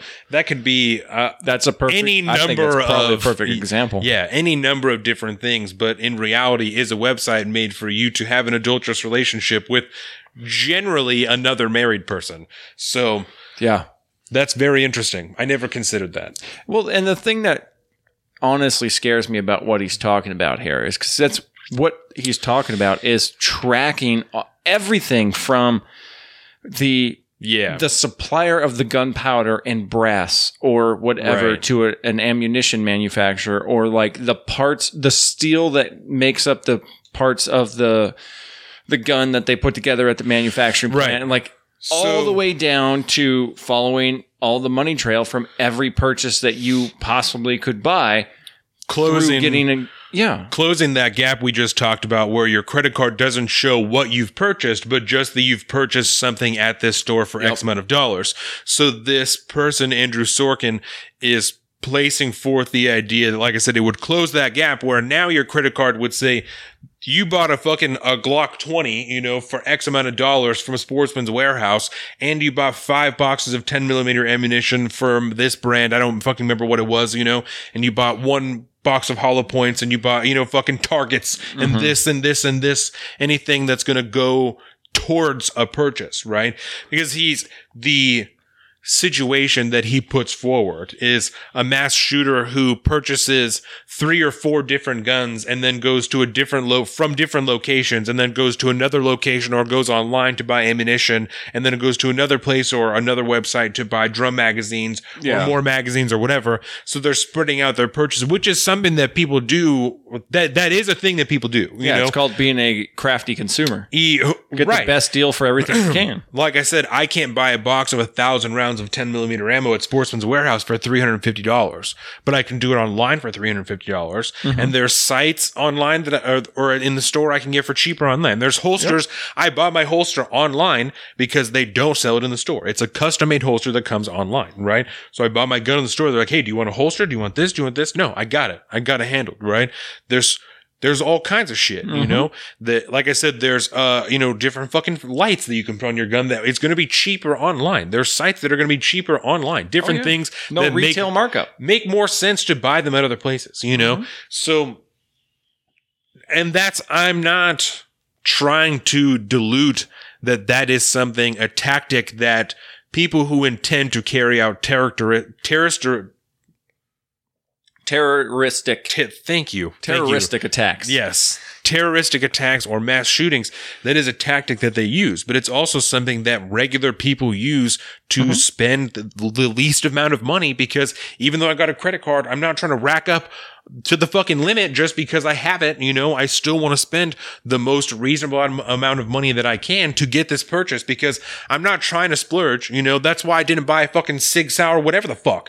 A Glock is a nice gun, but it's not the nicest gun that you could buy. It's not the most expensive gun that you could buy. No, you know, it's the best affordable guns that you can buy. You know what I'm saying? They do, like, their fucking manufacturing standards are so fucking high. Yeah. It almost, like, I decided the other day that when I get my handgun, I'm going to get the Glock, because it is the best made, best priced pistols that you can buy. Otherwise, you're just paying for brand names almost, and a different design. Not to get into like gun talk, but one of the appeals is like it can't be drop fired. You know, it's the way that the safety on it is constructed is that the firing pin is pushed out of the way of, even if you have a round chambered, the firing pin is pushed up out of the way. So if you are to drop it, it won't hit the striker to fire off the round. Yep. So it is The hammer may fall, but it's not going to hit the firing pin. Yeah, so I'm not going to say it's impossible, but it's extremely, extremely unlikely that is ever to happen, that you are to drop your pistol with a round in the chamber, your Glock with a round in the chamber, and it will fire. It is designed to prohibit that. Right? And that's an appeal. Yeah. And as a gun carrier, you have to understand that might be something you would do in certain situations where you would chamber a round and then want to just have it at the ready because you may not have time to draw, pull back, chamber around, and then fire. Like when I was up in the mountains. We roll with, we don't have a round chambered in our rifles, but we do have a round chambered in our sidearms because if you're going to need it, you're going to need it right the fuck now. You don't have time to fuck around. Huge split. I'm not going to 50-50 split, but it's a very split ideology in the gun community about carrying one in the chamber. There's a lot of people who argue that there's no point in carrying if you don't carry one in the chamber. There's there's another section of people that don't like to do it because they don't feel it's as safe. There's all kinds of risks. There's all whatever. If you don't have a holster that has a full trigger guard, then you stand to accidentally, discharging your weapon just because it's there. There's all kinds of different theories as to what the different thing is. And I feel that in reality, the correct thing to do is whatever is most comfortable for you. Yeah. If carrying with one in the chamber makes you seriously uncomfortable, you should not be fucking doing that. You should not be. But I'm not here to tell anyone how they should and shouldn't carry. Yeah, I'm just that's whatever is comfortable for people. A personal choice that you would have to make. Yes. Because like I said before, I would only do it in certain situations. Yeah. And in this situation that was one of them. Because I'm going to be pissing myself if there's a fucking grizzly bear over the bushes next to me starting going, ugh. Yeah. Animals are fast. Because that's no thanks. I don't want any part of that, dude. Mountain lions that hang out in trees, Nope. That's fast. Those are fast animals. They're heavy. They drop quickly. That's also why I have the outer frame pack, because that bar right there goes up. It rides right above my neck. And any little thing, as inconsequential as that might be, it makes me feel better. Yeah. If they go for the back of the neck, there's a little something in the way. Yeah. Yep. That's what they usually do. It's just like you watch a lion tackle a gazelle on Planet Earth or something. Yeah. They're going above the back, trying to bite down on the neck so they can break the spine. Right. And then game over. So as, similar to being different ideologies or different ideas about carrying with one in the chamber, there's different feelings about this idea, because along with his idea of closing the gap of purchases, right? Yep. The other thing he talked about is credit cards just not allowing people to buy guns or gun accessories with them, right? He used PayPal, the Cash App, Apple Pay, a couple of different things that you cannot use online to purchase guns or gun accessories, right? To which is something that I did for some reason, and maybe if I think about it more, I'll be able to explain it more rhetorically, right? Mm-hmm. For some reason, I feel differently about companies not for some reason, right? I feel differently about PayPal and the Cash App and Apple Pay limiting that than I do from credit cards limiting that, right? Whereas it kind of almost runs counter to their ethos of why they exist, right? Right. Yeah. A credit card, the idea of a credit card, right, is for you to make a purchase for something you don't have the lump sum money for, but you can pay for over time, right? That's the whole idea. And they just charge you a tiny little percentage, so they make a little bit extra money for loaning you money. That is the whole idea of a credit card, right? Like microloans. Yes, right. A microloan, right? Because a loan you're taking out for a purpose, right? Either you're paying off debt or you're starting a company. There's a reason you're taking out a loan for a lump sum of cash. A credit card is what they call a line of credit. There you go. Word. You know what I'm saying? So just walking myself right into this. Yeah. It's that makes a lot of sense. And a credit card is generally used for either smaller purchases, or there's a lot of people who pay for everything with a credit card and then pay it off with their paycheck, right? Because for the same reason that you would make a large purchase, there's all kinds of benefits. There's points you can get. There's miles. Yep. Not to boosting your credit score. The dude who works right behind me, right, young man who got married, he does his things out. He pays for everything with a credit card and then pays it off, or most of it off every week when he gets paid. Just however much he spent that week, pays all that off when he gets paid, and then makes other payments to just keep it up. Yep. Hasn't paid for a flight in like since he got a credit card or that credit card because he's getting stupid fucking miles all the time. You know, That's how you do it, man. And so I don't like to do that partially because I racked up a bunch of medical debt that we had to pay off with the credit card. So I have debt that I'm paying off. Yeah. I don't really use my credit card at all. You know, we got a credit card. And so, okay, before I continue with that, right? Because when I was talking to my friends about this earlier this week, because when I was talking about it, about, you know, credit cards not letting you buy guns or gun accessories, I'm like, oh, this is fucking stupid. You know, I'm all up in arms about it. And two of my friends, one who has CPL, but who has a pistol license, but no pistol, and one who has CPL and a pistol, they're like, well, you know, whatever. Right? They're like, well, that doesn't seem that weird, you know? And I'm like, well, hold the fuck on though, right? Like, I get it though. And I understand why if you have a gun you didn't buy with a credit card, you would be like, well, that doesn't seem like that big of a deal, right? Yeah. But again, when my wife had the experience that caused us, I've told the story a bunch of times, so I'm not going to go into it again, right? When Jordan had that experience that precipitated us buying these pistols, I didn't have $1,000 because we're in a single income household. We're raising a baby. I don't have $1,000 for us to go and buy pistols, for us to buy ammunition, and for us to carry on with our lives, right? That's going to take me a while for me to save up $1,000 for us to do that. Either that, or I'm going to compromise on the quality of the pistols that I want to purchase. There's going to be something that gives or takes there, whether it's when I feel like I need it, or, you know, the quality of the pistol that I'm going to receive, which is not something I want to necessarily give up on, you know, you know what I'm saying? So I don't feel that if I have the means on a monthly basis, right, to put aside what would take me, the payment that would be equivalent to me saving for the pistol, right? And I have the credit score for this company to feel, and credit score and credit history for this company to feel comfortable giving me that money, why should I be hindered in what I choose to spend that money on? Yeah. Because X amount of people who do carry out mass shootings use credit cards. I should not be able to buy a gun because those people use credit cards to buy their pistols or their guns, their ammunition, their whatever. Yeah. That to me is not an equal comparison, you know, that or justification as to why I should be limited in my purchase because people who carry out mass shootings happen to use credit cards when they do it. You know, that also doesn't say they didn't have the money at the time to pay for it in cash. But if they think they may die, then what the fuck does credit card debt mean to me anyway? Right. Yep. And I'm not saying that it doesn't make total sense. Right. But carrying out a mass shooting doesn't fucking make sense. It is, you know, so that there, I was surprised by that. Right. So I have like a weird, like I'm conflicted about that because it's weird to think that a credit card, like the credit card companies, Visa, MasterCard, like these financial institutions, have, it's kind of scary to think they have the ability to just do whatever the fuck they want. For the most part, they're very heavily regulated, of course, but like, I think by the SEC, the Securities and Exchange Commission. Yeah. And, so they're very heavily regulated. It's the same people that regulate banks and shit like that. But as a campaign private finance company, like it feels weird.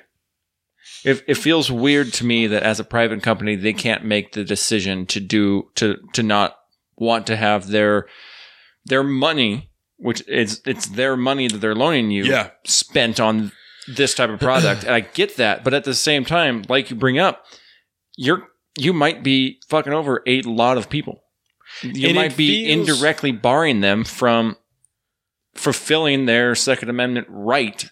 And whether or not it's a legitimate argument, people will make that argument that by doing that, you are limiting people's Second Amendment rights, right? So whether or not it's a legitimate argument, that is going to be used by people who are ideologically driven and who are trying to change people's minds. They're going to use that as an argument or an attack on the Second Amendment, right? To do that. And this is not, I'm not saying this is something credit card companies are looking to take up because I don't have any evidence to say that it is. I mean, maybe slightly that Walmart did it, you know, that there's, the precedent has been set that it's possible, right? But there's no evidence to me that it would indicate that they are doing that, right? But different like than a They've retailer. chosen to not advise gun companies, previously financially advised them, but they're not stopping people from purchasing weapons, guns, or gun accessories. It's like Citibank and America, I think. Bank of America, I think. Yep. Because that was about the Stoneman Douglas time. I think so. when they came out. Either that or Yeah. Sandy Hook, but Yeah. I think probably was Stoneman Douglas. Yeah. But I mean, but that gets weird because again, we're talking about financial institutions, Yeah. which are all privately owned. yeah. You know, and same with the fucking credit companies. It's really weird to think about that. I do feel that it will hinder people from purchasing weapons. It will. I think definitely take a hit on the gun companies, on gun manufacturers and yeah. gun retailers. They are going to see a drop in business because again, a pistol is a good pistol, right? It's $500-$600. Like that's for a not even not A decent.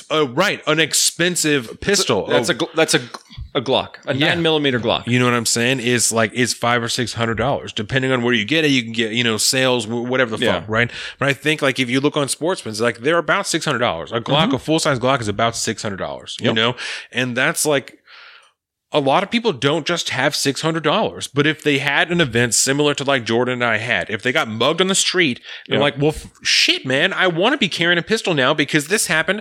I got all my money stolen and now I don't have any cash, right? All I have is my credit cards. I want to go and buy a pistol for self-protection. Yeah. This dude stole all my money. I have to eat ramen for the next 2 weeks And- till I get paid. Right. But I have a credit card that I can go now buy a tool that will not allow that to happen again. And maybe that's a very particular example, right? So even if all of your money isn't stolen, but you have some type of event that happens to you that precipitates you wanting to buy a pistol to protect yourself. And we've talked about Why it shouldn't before. you have the right to do that? Why shouldn't you have the ability to do that if you have been given a credit card, you have the financial means every month to make that payment? Why should you not be able to purchase a gun? That And we seems talked about ludicrous it to me. Back when we were talking about like the general state of the middle class and stuff like this, like Yeah. the majority of Americans cannot afford a $1,000 emergency. That would be a case Right. where like, well, I just don't have the money for it right now. I'm going to put it on my credit card. Maybe I'll pay it off next month. Maybe I can. Maybe it'll Yeah. take me 2 months, 3 months, 6, whatever. But obviously this feeling that I have where I want to go buy this now, I need to go buy this is important enough for me to spend the money and take the time to pay it off. Yeah. And so, like, it does, I think, raise a broader question about these privately run institutions in general and about how much power they have when it comes to their societal power. You know, I mean, they're during the conservative kind of like shadow banning scandal and all Yeah. this stuff, there was allegations that certain credit cards would not fund to this conservative group or that conservative group. And it's like, well, what if that's the only, credit company like that you can get the money from or spend money through or Yeah. whatever it is? I mean, what are you going to do? You're just depriving people of money that everyone else has access to. And like, just, so their power can be life altering, Yeah. like in the very real and literal sense. And so it kind of worries me that with a lot of these major institutions getting more socially active and politically active, that we might start to see two different politically aligned entities in the same industry. Because there will be, if that was to happen, like if tomorrow every major financial institution out there decided that they're going full bore progressive. They're doing all these things. They're not going to give money to X amount of people. And essentially half the country is cut off from financial institutions. Yeah. There will be new ones that rise up that do the opposite. From private investors, who start new capital companies. Absolutely. Ben Shapiro talked about that this week. That he was talking about this, that he said when he was talking about Walmart, and then I think he was talking about this guy and credit card companies not allowing people to make these purchases. He said people like me would privately fund new credit card companies for people to buy guns. There you go. If for whatever reason that happened, there would absolutely be a new wave of pro Second Amendment financial investors that came forward and said, oh, well, fuck that then. We'll start a credit card that's for guns. This is specifically for guns. Use your other credit cards for everything else. This one is just for you to go and buy a gun. We're going to give you a special rate. You're going to get special points when you buy guns. If you buy this gun, you're going to get this. You know what I'm saying? That will happen. But in that period, before that happens, There's going to be a shitload of people that can't buy pistols when they need them or feel like they need them. There's going to be people that die because they can't protect themselves. And I'm not trying to appeal to emotional status by talking, or like emotional. Yeah, your emotional You know what I'm saying? twinge. Yeah, I'm not trying to appeal to that, even by using myself as an example, right?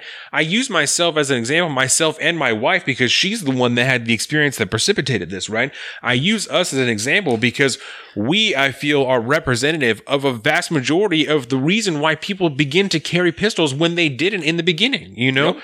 When you and I met, I was in favor of people carrying pistols if that's what they felt like they needed to do, but would never have done it myself, and told you that. I'm not going to carry a pistol because I don't think that's necessary. I think that's stupid. It's a waste of whatever the fuck. Mm-hmm. That was 4 years ago. And we're at a point now where I don't go anywhere without my pistol. I carry it. When I go outside to water my fucking plants at night, I carry my pistol with me. When I was outside doing the gravel yesterday, Jordan and Dax went to the store. I'm home by myself. My pistol's outside with me because if something's going to happen, I want to be prepared. I don't want to have to run inside and go and get it and then come back out here. Doesn't do any good. I'm not actively scared of someone running up on me in Keyport, but the people at El Paso who got shot that day weren't actively scared of someone coming in and murdering 22 people. You know what I'm saying? All those people who, and I use this as an example, right? Because just yesterday I'm on my way home and I'm driving behind someone who has a sticker on their car that says that they are a survivor of the Las Vegas shooting. Whoa. Right?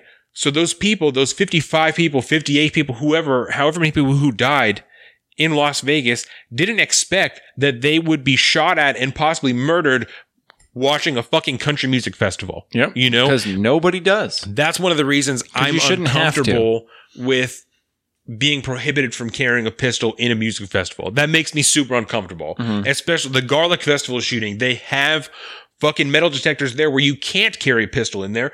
Guy cuts a hole in a fence, carries a rifle in there anyway, and fucking shoots people. You know? That concerns me. That having... Before it didn't. 4 years ago, it didn't. I didn't think about things like that, you know? And I don't know when exactly it changed, but it's certainly around the time that Jordan had that incident. I think about that now. When I go places, I think about that. You talked about that, thinking about soft targets. When I'm places, I think about if someone comes in there. If something happens while I'm there, I think about that, you know? Maybe that's just part of where we are as a nation. Maybe it's part of being a father. Maybe it's part of being a grown adult man now. Maybe it's part of carrying a pistol all the time. I'm sure all these things play a factor, you know? Because as you live, you grow and experience, and those experiences they shape your views. But I don't feel that there's any reason that my financial situation of being a father in a single income household should hinder me from being able to protect my family in a way that is effective. A chicken in every pot, a Glock in everyone's hand. I don't think that is something that should hinder me from doing that. I don't think so. I don't. And when you think about the Second Amendment as a right, you know, and you do...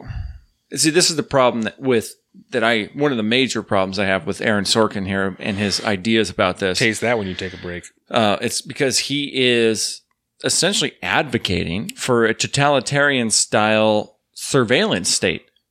You know, not the stereotypical cameras on every corner, but... While saying that's not what he's saying. Exactly. And so he's like, well, no, you can still buy them, but we're going to know that you bought them. And we're going to know every single company that helped you buy that in some fashion. Yep. You know, because it's scary. Because it's a suspicious purchasing history. Because purchasing a gun at one place, or a sight at another place, a holster at another place, and your ammo somewhere else is a suspicious buying history. When that's a pretty standard purchasing technique, not just for mass shooters, but suspicious for people who own firearms. Yeah. You know what I'm saying? It begs the question, suspicious to whom? Washington apple. That's really good. Delicious, right? Stupid good. Can of Organics. Oh, yeah. And these are much cheaper than they used to be. Much cheaper than they used to be. The full gram? Yeah, the full gram was like, I think 32. Oh, dog. It's like really good. Used to be like up in the 50s. Yeah.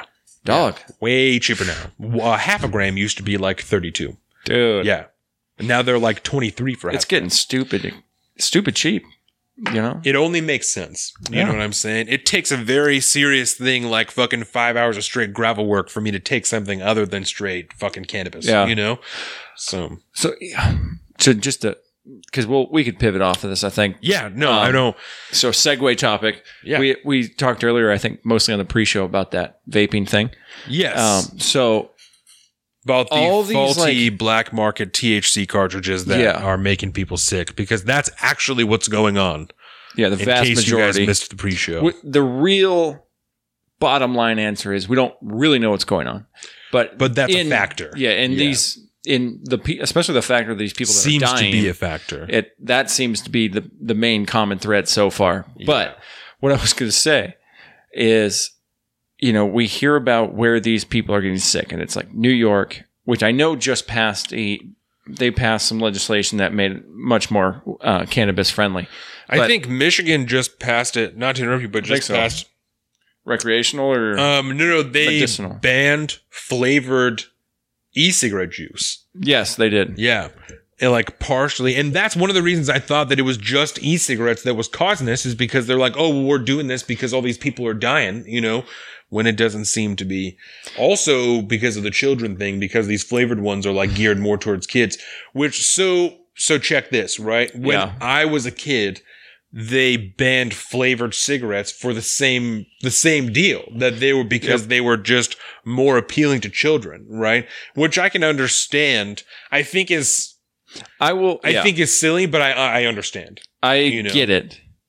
Because nobody wants fucking cigarette flavored e-juice. They want fucking Fruity Loop flavored e-juice. Part of the reason you get out of cigarettes because they taste like shit. They taste terrible. Yeah, I don't miss the flavor of cigarettes. And you know what it really is, man? It's the fucking vape crowd.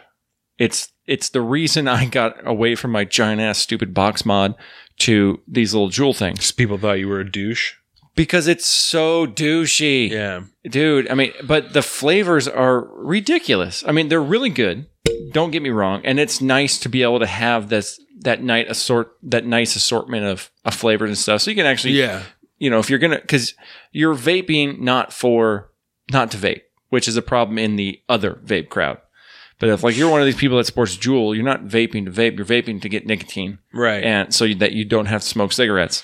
Where if you're blowing these giant fucking clouds that would, in 5 minutes, you wouldn't be able to see in this giant ass room, you're doing something else. And I noticed that. Stupid. I noticed that when I quit vaping, right? Because I smoked cigarettes from like when I was like 16 to when I was like 20 or 21, right? Mm-hmm. 20, right? And then I was vaping, partially because I didn't like smoking cigarettes. I wasn't enjoying it anymore, but I was fucking addicted to smoking cigarettes. So I started vaping, and like when it first was kind of getting big, and so I had like a big battery, but still like a regular tank just so it would like last longer. And then when I was quitting, right, I was like moving down in nicotine level. And then I was like, oh, well, I'm like down to 3. And so I'm just like going to stop, A bunch of my friends are like, well, why are you doing that? Like, they make zero. I'm like, wasn't that the whole point, was for like to vape, to quit smoking and then to quit vaping? I'm like, well, yeah, but like, like, oh, whatever. And like, you can just get zero and blah, blah, blah. I'm like, but then what's the point? Yeah. Like, then I'm just wasting my money on fucking vaping, which was to quit smoking anyway, You're feeding the most addictive part about quitting nicotine. Is it's like the habit forming part of the, the act of doing this, the act of like inhaling something and exhaling something. That's the hardest part about quitting to smoke. It's the nicotine fucks with you physically for up to like a couple weeks. Right. It'll inhibit your sleep. It's really hard to get off nicotine. It's not an easy addiction to break, but you can do it without it killing you pretty simply. Yeah. But it's the other habits that go along with it. A lot of times back when I quit smoking cigarettes originally, I'd be popping toothpicks all day long and chewing on toothpicks. And I had like that oral fixation you're trying to hit. And eventually I ended up saying, screw that. I want the nicotine back, so I started smoking. Oh, Video Babe Dex. What up, dude? Look at that. Oh, he's so expressive. Yes. I love it. What up, dude? He probably just woke up. He's like, yeah, he looks sleepy. He's feeling his teeth. That's what he's doing. Yeah. He's been sticking his tongue out like that. My boy has 2 teeth now, just for everybody. We're watching a little Snapchat video of the baby. Sorry for the podcast interruption. That's so cute. He's like, hi. He looks like a real person now, right? Like a real person. Oh, yeah. He's not a baby anymore. He's just he's a little tiny person. I know. Isn't it crazy? That you hit that stage. Yeah. He's a little person now. I know it. weird. 8 months this month. 8 months. It's crazy. Oh, that is so wild. Yeah. So yeah. Anyway, Sorry we about already that. talked about it in the pre-show, but that But you had the something else flavor you wanted to things, say about it. I did, and now I'm not really remembering it. Well, we were talking about the artificial, the black So, market THC all these cartridges. little, breakout points where they're having these health problems and stuff like that. Yeah. I haven't seen, like, especially because they're trying to kind of focus it, they're offhandedly on the THC part of it. That's the one thread they seem to be able to, the commonality they can pull between most cases, Which which is that doesn't, bad thing. which But- is not going to be the problem here. They're no, not because dying we from have being not too had, high. Yeah, we don't have that in Washington or Colorado or Yeah. California. So, This thing is fucking like 90 something Yeah. percent THC, this distiller right here. that makes a lot of sense. I'm not dying. Do you know what I'm saying? Like I could blast as much of this thing as I could in one day and I still wouldn't die. Yep. And I'd be that's coughing a lot, but I wouldn't die. because it was it's not the THC. it was regulated in a fashion that you got a good organic product at the end of it that is not going to kill you. that good shit. Imagine that. So you allow these things to float around on the black market for a while and you start getting into some shit. And You I know? didn't even know that was a thing. Like I had heard about people, kids mostly, like refilling jewel cartridges and like you can put weed in there and shit. I had heard that, but I guess I had never, and maybe this shows that I'm an ignorant fucking parent now, but I never considered people refilling them and then selling them or making their own THC cartridge. I just never considered that. Like I figured it was just like a perk that when things were legal in your state, then you're like, man, now we can get those cartridges. I never considered there would be a demand for them somewhere else to the point that people would start making them themselves to sell them. I just never considered that. And I don't, again, maybe that's ignorant, but I smoke weed all the time and I never considered that. That seems really weird because, That's so funny.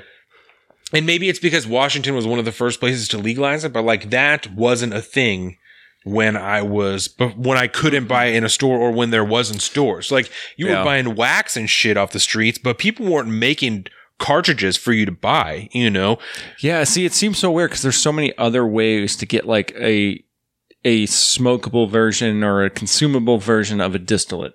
Yeah. Without having to try to worrying about electrical, flow and this weird, Because all this there are- complicated, setup that runs these little Right. things. Like, I don't want to fuck with that. Well, and it's not as convenient, but if you can find wax, right? Whether it's legal or illegal, you're buying it off the street. If you can find wax, BHO, CO2 oil, right? THC oil is what I'm talking about. That comes in like a little jar or on a little parchment paper, or whatever. That's what people call dabs, just for people who don't know, right? If you can get that, then you can buy on the internet a pen that you can put that in with like a little coil, and you can buy that on the internet. a dab That's pen. legal, right? Because theoretically, you're putting, tobacco on there, and you're using that. You can buy ones you can burn weed with. You know what I'm saying? But yeah, you can buy one with a coil that you can just put oil in it and do that, because before these were a big thing, that's what I had was like it was like a little glass bulb that you screwed onto, your battery, and then you put a little oil in there and then put the little bulb on there, and you were taking dabs on the go. Yeah.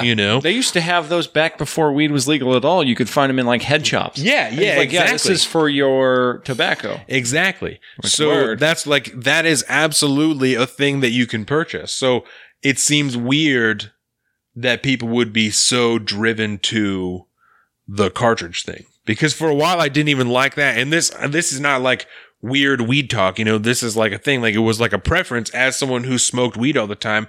I preferred the little glass bulb thing because it was a real dab. It wasn't the same hit, but it tasted the same, and it was like your oil that you were smoking. And this was like a separate purchase and like a whole other deal, and I have to have that and blah, blah, blah. And now this is more convenient, to take places. And I got a fucking kid. I don't want to have fucking weed and wax and a dab rig and a fucking whatever. We have an industry that's regulated in a manner that we don't have to worry about buying poison. Right. Because it's a legalized thing. Yeah. So I gotta run in the room for like a second. I gotta try to find the wife's purse. She needs me to send her something. Can you give me some more water? Oh, of course. Thank you very much. Right here, I'll fill you up Drinking. right here. Look at this. Okay. Glug, glug, glug. Word. Oh, man. Oh, yeah. Dog. Thank you. I drank all my water today because I'm not drinking beer. Yeah, I was wondering. Yeah. Well, I took fucking. Oh, these, yeah, duh. So that's why. Yeah, there we go. That's all right. I'll finish that fucker off for you. No Whatever. worries. Whatever you want to do, homeboy. Be right Works for back. Me. Yeah. So, I had my eyes open a little bit. Like I said, when I was out, I went out on Thursday. Me and Jordan went out on Thursday, met up with Isaiah, fucking Cody, and our friend Chad, and Isaiah's girlfriend Jenna, and we watched the Thursday night game at WOB, World of the Beer, you know what I'm saying? And so I was a little, I think surprised is probably apt, not unpleasantly, but was surprised to see the immediate reaction from Cody and Isaiah that they were not as immediately opposed to the credit card idea as I was, you know? And I think after we discussed it a little bit more, they were a little more on the same page, but I didn't ask for their final thoughts on it, so I don't want to misrepresent anything that they may feel. But it seemed that after I kind of pleaded my case a little bit more, they not understood, because I don't want to make it seem like they didn't know, but it seemed like we were a little more on the same page. But then we also talked about like the high capacity magazine concern that I talked about last week. I'm talking about Cody and Isaiah not being immediately opposed to the credit card thing like I was.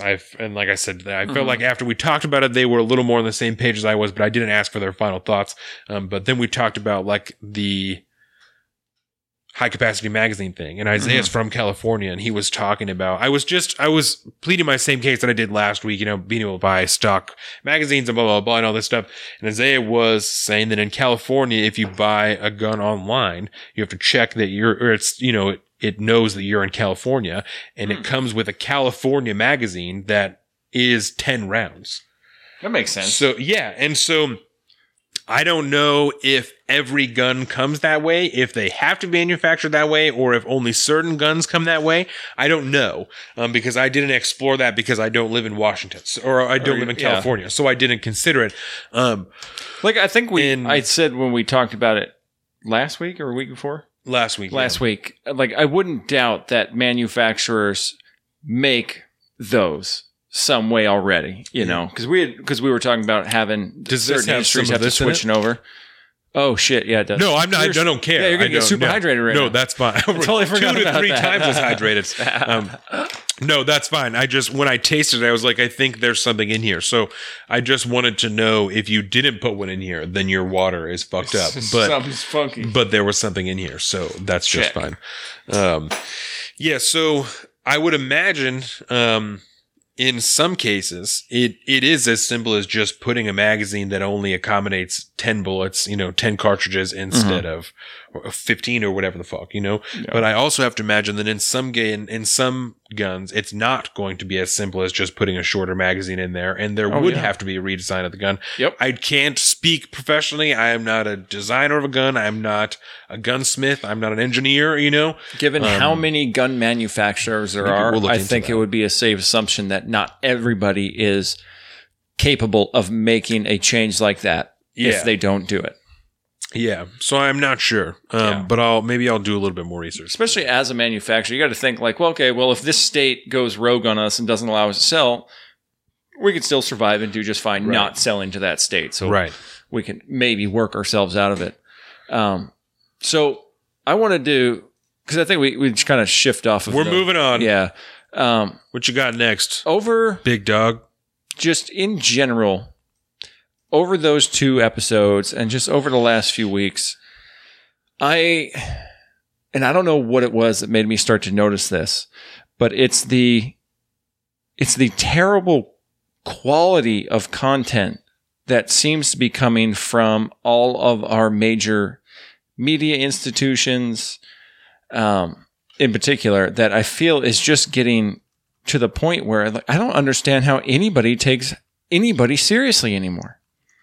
I mean, everything from, there was I saw a tweet from, I guess, one of the press secretaries at the White House tweeting to CNN about how they had screwed up a picture during one of their little, things about the Hurricane Dorian. Yes. And they had mislabeled I think it was Mississippi and called it Arkansas or Alabama or something like that.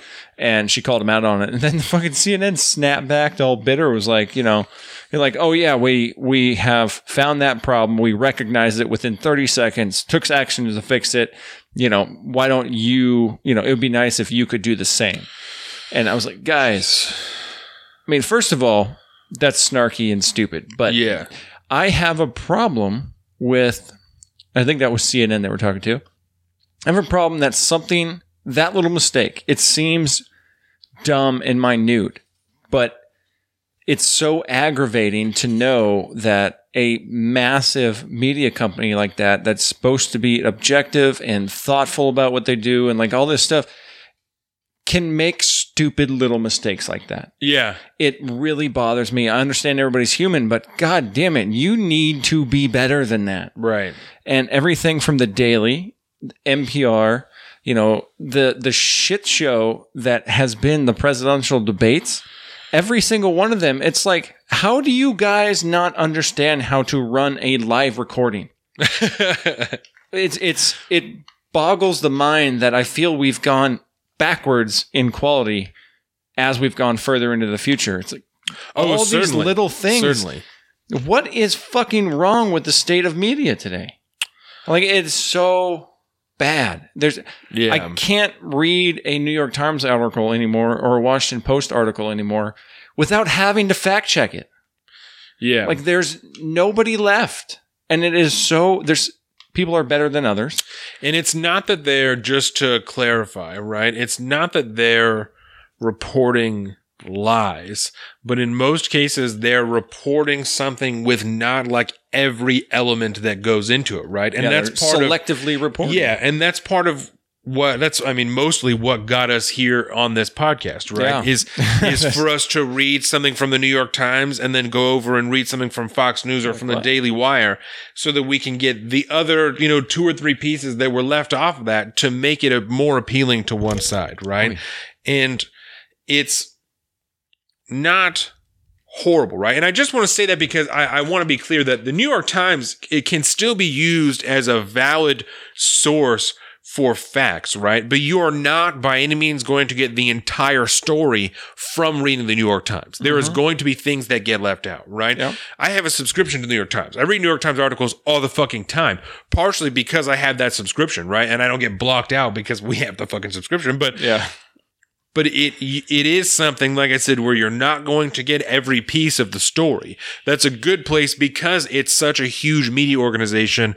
They have so many reporters. They're going to get to stuff first. They're going to get it quickly. They're going to get a lot of information. They have the resources to do what people can't, which is why they existed in the first place. But it's always worth checking an article from the other side, and it's always worth going back 2 or 3 days later to read another article to see what else has come out afterwards.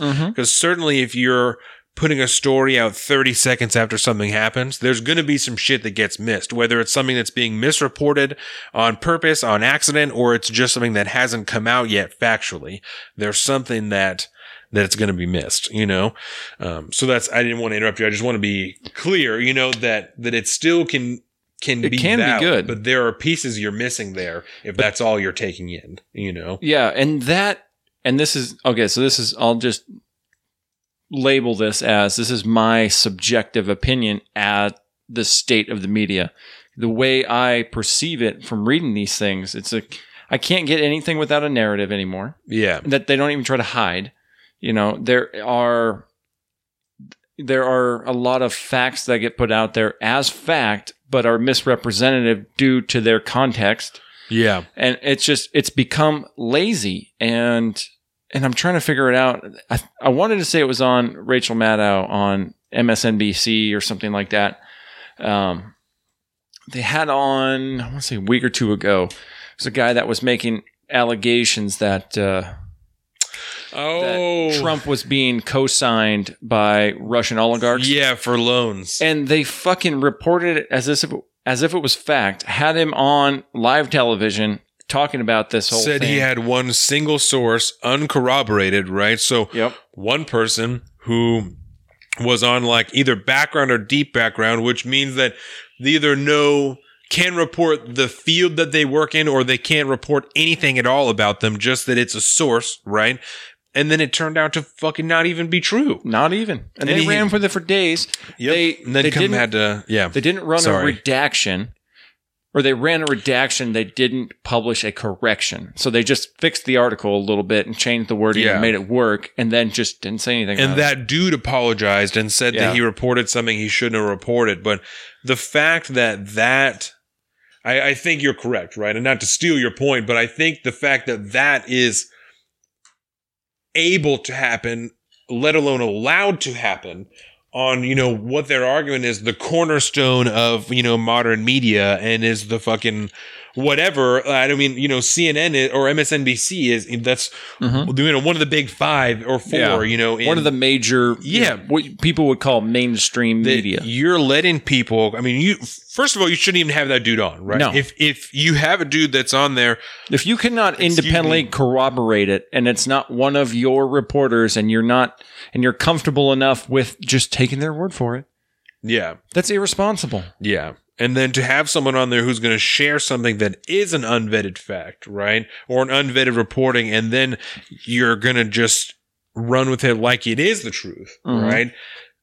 That in itself should disqualify you from any type of legitimacy in most people's eyes in America, if not everyone. Even if you're fucking watching MSNBC every day, when you see that they have now had someone on there who's just lying, or I guess maybe not lying because of the time he thought it was the truth, but reporting things that are not vetted, like that's a concern. Like, is that textbook fake news? Like you, in the actual context, he's reporting something that's not factually true as fact. Yeah, that is and it's not.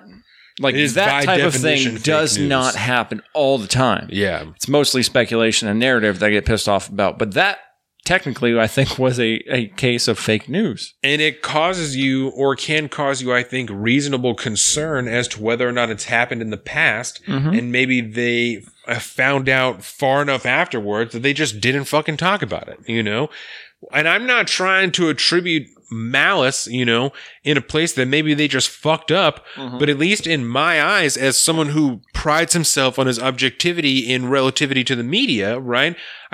That concerns me. If this happened right now, live on television, Rachel Maddow, what else has happened like this that you have not talked about? If you've gone back, silently changed the article and not discussed it, how many other times has that happened where I've read an article and it's been different a week later and I didn't go back and read the same article because I assumed at the time that was the case, Like that's concerning. Yeah. And it's just a failure to fulfill your role. That's a failure to do your job correctly. Yeah. You're not, you can exist in this political entertainment newsy style thing that we have created, but you need to make sure you separate yourself from an objective, neutral news network, right? At that point, and because otherwise, you're just tarnishing your reputation every time you do one of these things. And we wonder why there was a rise in this thing we call alt media.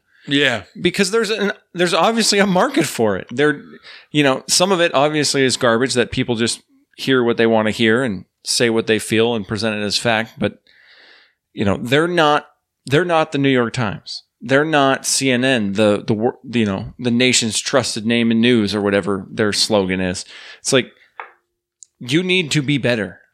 You need to be better if you want to be taken seriously at all.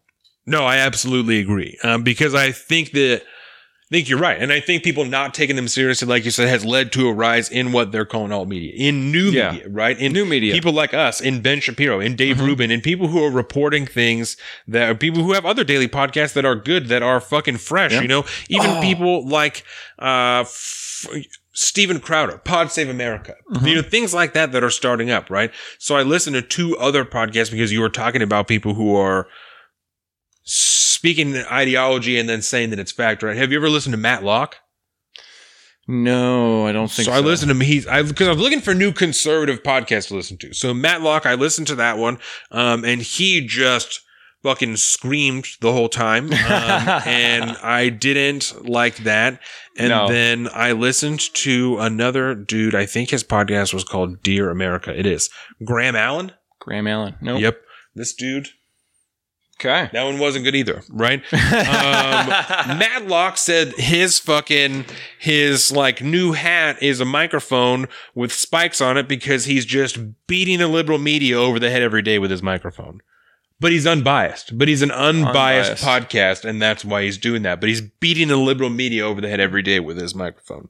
Hey, that's part of the reason. Like, I haven't listened to Ben Shapiro at all this week. Yeah. Because he's in his own the libs phase right now, and I don't have time for that. It's tough. It's just, at least he markets himself as a conservative network, so it's built into the, it's baked into the cake, as they say. On this same episode of Pod Save America, where I was talking about earlier when they were talking about Trump and, whatever, they also interviewed Ayanna Pressley, on the back end. Yeah. And she said she was calling for the ending of ICE because we are oppressing immigrants by separating families, and then compared that to taking native lands, and selling slaves. That those were all different ways in which we were oppressing these people. And well, good for Ayanna Pressley. Yep. And ICE is just a tool with which is being used to oppress immigrant communities. It sounds like a line right of her standard talking points. You should listen to that one. Okay.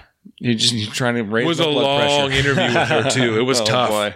It was tough. And it was probably short, but felt really long. It was possible, yeah. She talked like the whole time. Like, they asked very few questions, and she just went and covered, I think, probably everything they were going to ask about anyway. So maybe that's why it felt so long, is because she talked so much. Yeah. Which is, she's being interviewed. So it's not like, that's fine. Shut the fuck up, Ayanna Pressley. But yeah, like I don't think she was asked that many questions really. Like, she was just. Well, there's a delicate balance to like that interview, flow. You know what I mean? Yeah. And it's kind of weird because, as like a host or an interviewer, you just kind of let them talk because they're talking. That's fine. But at some point, you kind of want to have some back and forth conversation, not just monologue. But I apologized to Isaiah on Thursday for when he came on, just for having spoken so much and like that he didn't talk more.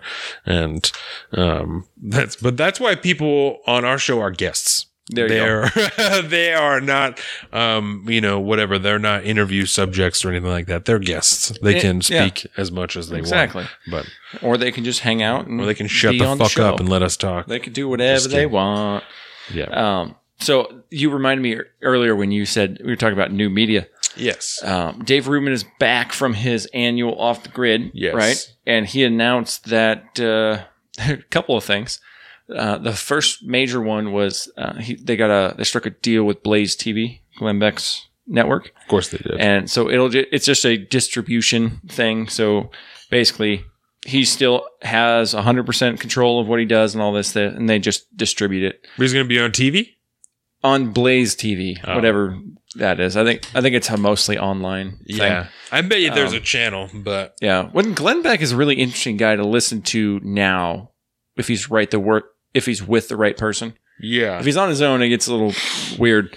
But, every time he and Dave have talked, that's been a good conversation, which is nice. But and they have a new hire, a young man by the name of Kyle Kashiv.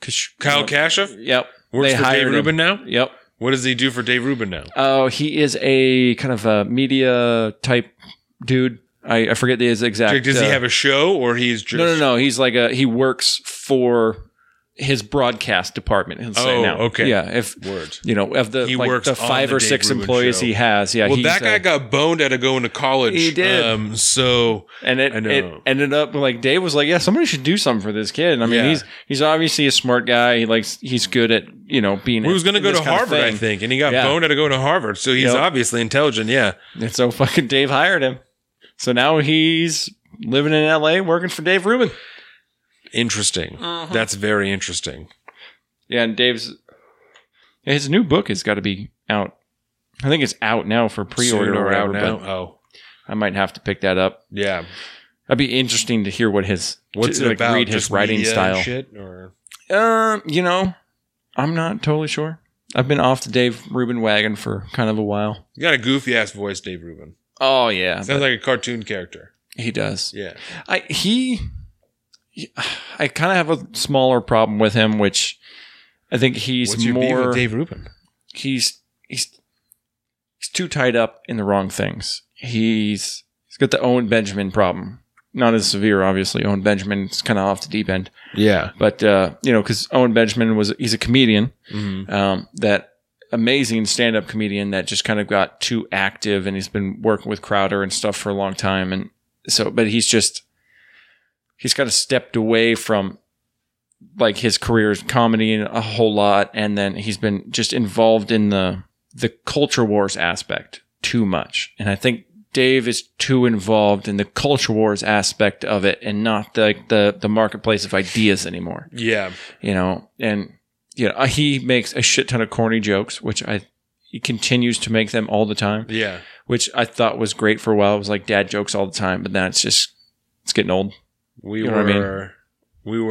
I agree with that because there's less and less episodes of Dave Rubin that I listen to as time goes on for that reason, because they just don't feel as relevant to whatever. Yeah. And yesterday we went to Costco and there was a guy who went to return his cart and this woman took it from him and he was like, "Oh, here, like you can take this one." And he said, "But if you fill it up, it costs a lot." Yep. Dad joke as fuck. It's quiet. It wasn't a good joke, but it was dad joke as fuck. Dude, that's great. This one works good, but if you fill it up, deep. it costs a lot. That's too funny. Yep. It was a cart. It was this cart. So everyone gets it. Because if you fill it up with groceries, it costs a lot of money. Anyway. Have you been listening at all to The Portal?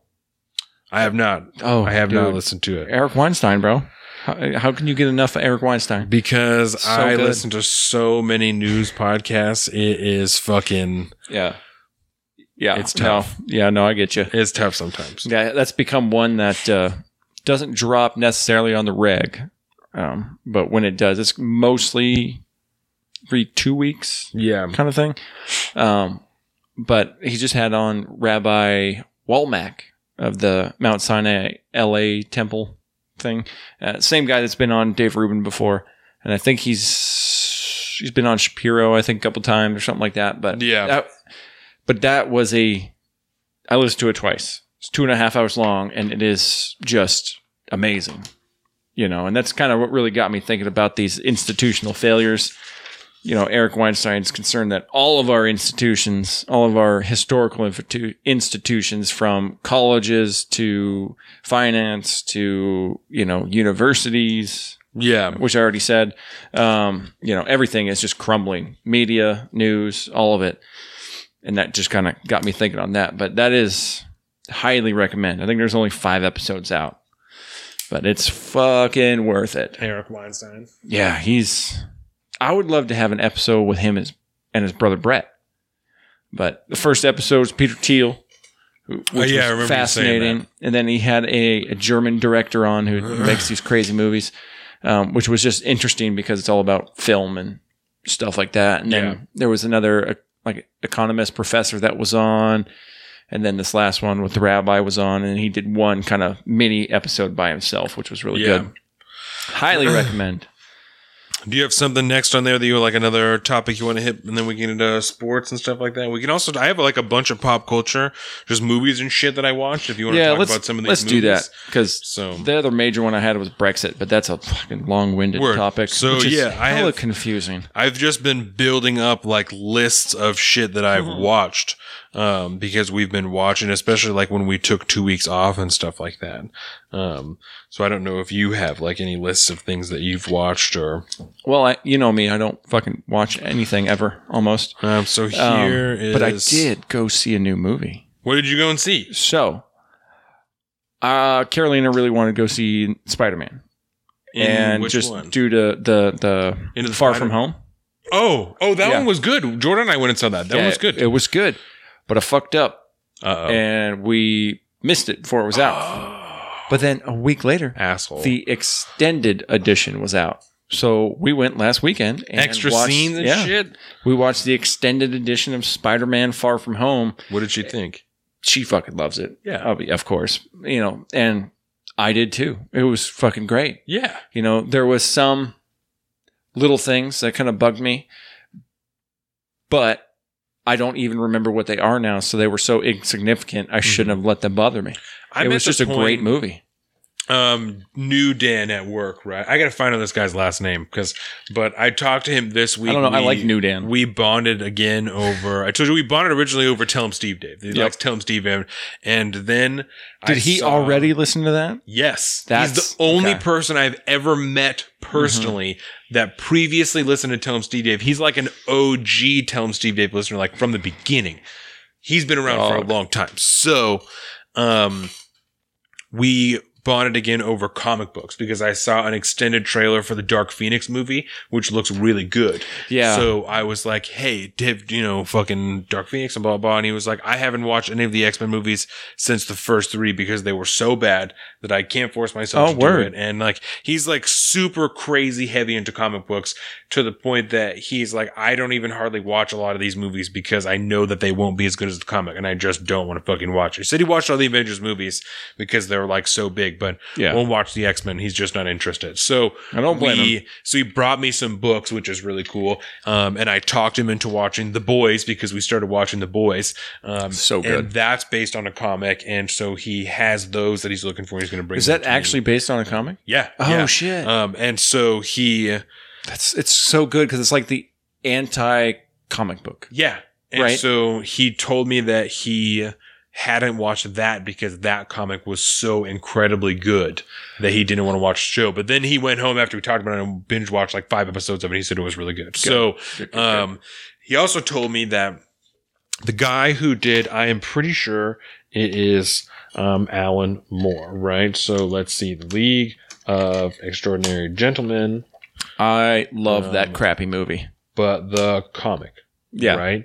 So the person who did the comic, Alan Moore. It is Alan Moore, right? So Alan Moore also did like V for Vendetta and like another one, did like the comics that all these movies are based on, right? So he said that he didn't watch those movies. He watched V for Vendetta, but not League of Extraordinary Gentlemen because I don't really know V for Vendetta that well. I don't know how well you know it, right? But I know the movie very well. Yeah. So the cop that's following them around the whole time, apparently there's a scene where that woman, right, is like tripping on LSD, like in a concentration camp, like at some point in that comic, right? And then, and that's obviously not in the movie. Yeah. And so I think it's a dude in the movie. So whatever it is. But that definitely doesn't happen. And then in the League of Extraordinary Gentlemen, he said that when they introduced the Invisible Man, he's like raping young girls at a Catholic school. Like, that's how his character is introduced to the comic. It's like, so I didn't even see that shit because there's no way you're going to put that in a movie. And he's like, and to him, he feels like it's important to, not that he's like, you got to be raping young girls, but because he just feels like that's an important element to the character and like the development and all that shit. Yeah, so it makes him scuzzy. And they did a okay job with him, at least portraying him as kind of just a general asshole that's super creepy and stuff. But apparently it's like really bad. But that's... Oh, League of Extraordinary Gentlemen? No, the creepiness of that character is like really, really bad. Like it's like worse. And you could do that in like a book or a comic, but you can't do that on TV. Right. Because it's highly uncomfortable when you see it on TV. It's just too real. Versus you need that depth of character sometimes. And it just works in comics and books, and it just doesn't transfer over to the screen. Yeah. Because that person instantly becomes the most evil thing on the face of the planet. Versus, it's I don't know, it's just different in books. Just different. Yeah. So he said that he hadn't watched that because of that. But he brought me a couple of books. He brought me one that's called The Manhattan Project. That's about the Manhattan Project, but like a comic reimagining. Oh shit! Warner von Braun has like a robot arm and shit, and it's that's like, dope. Yeah. So I'm excited to read that one. That's going to be really cool. And then brought me an Alan Moore run of The Swamp Thing that I have heard nothing but amazing things about. So that will be really cool. We watched shit. I have it somewhere. You know what I'm saying? I don't remember if I talked about it before, but we have been getting back into like old school animes. Yeah. And we discovered, because Carolina's like one of her favorite childhood animes was Sailor Moon. Right. And they just remastered that, and it's on Hulu. And so we've been slowly watching that. But then I discovered this thing called Dragon Ball Z Super.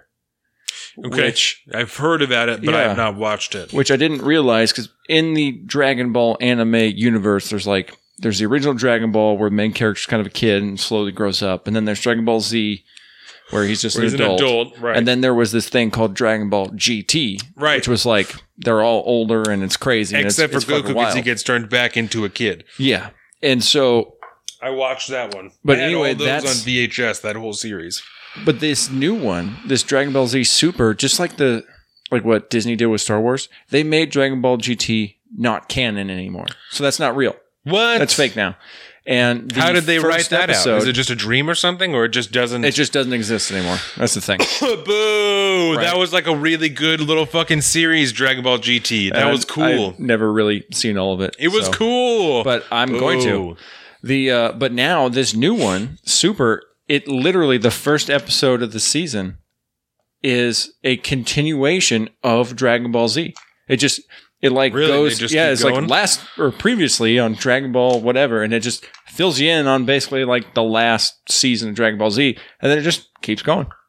Where did you watch this at? The Funimation app on the PlayStation. But then I'm probably not going to keep that app, so I'm going to get rid of it. And it's a subscription app. You pay for it. Yeah, and I mean there's not enough on there to pay $7 a month for me. Yeah, no. So I found it on Amazon. I was like, all right, I'll buy that season. Word.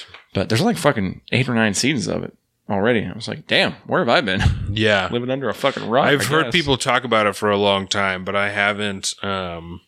I went to watch Dragon Ball again, like on Hulu, but they only had it like dubbed, and I'm just not, or subbed, and I just don't want to. Maybe that's like super white of me, I'm the same way. In the anime community, people are like, that's fucking bullshit, but I just don't want to have to read it. I know. Like that's not where I'm at with my life. Because if I'm going to watch that, I'm going to watch it in the morning by myself before Jordan and the baby are awake. So I don't want to have to read it. I want to be able to listen to it because that's the very few times that I can. Or I'm going to watch it on Sunday while I'm at work, and I can't be standing there fucking reading the whole time. I got to be listening. You know what I'm saying? I don't even have that much of an excuse. I'm like, I'm just not interested. People just, they like shit on that because they're like, it's not as good if it's fucking, dubbed over. It's the fucking the anime purists, man. I don't care about that. I don't care. That's no, it drives me nuts. So I do have a bunch of movies here that I watched. I finished The Pacific a couple weeks ago. Oh yeah. And I watched this robot movie on Netflix. That's like a Netflix original. That's called like Mother or some shit like that. Yeah, Mother. No? Ass. It was like really good until the end. And it had That's what it sounded like. Yeah. Super fucking awesome idea. Amazing idea. Huge fan. Then they screwed it up at the end. Yeah. They fucking Game of Thrones did. Really not a fan of that. And then I watched The Man Who Shot and then Shot Hitler. Jungle, I went back the movie with Daniel Radcliffe that we talked about. Yeah. I went and I watched that again. And so that movie's based on a true story. Oh shit. And the dude, Daniel Radcliffe, spoiler, still totally worth watching, even if you know the end, right? He spends like just a ridiculous amount of time in the jungle by himself and like hallucinates and like almost dies and all this shit. And then, off chance, I'm sure it's like hyped up, for dramatics. Is he lost in the jungle? Yes. Okay. They go out to look for they follow a guy who they meet. Let me fucking start here, right? Do it. He's adventuring by himself in South America, meets a couple other people, and then they start to adventure together. And then they meet a fourth dude who says that he knows about these secret group of Indians and I've been up in the hills and all this shit. So he can, they convince him to take them there. It's the shady dude. On the way there, they find out he really doesn't know what the fuck he's talking about. And they're trying to raft down a river and they all get separated and it's all broken and fucked up and everything. And then he ends up by himself, Daniel Radcliffe.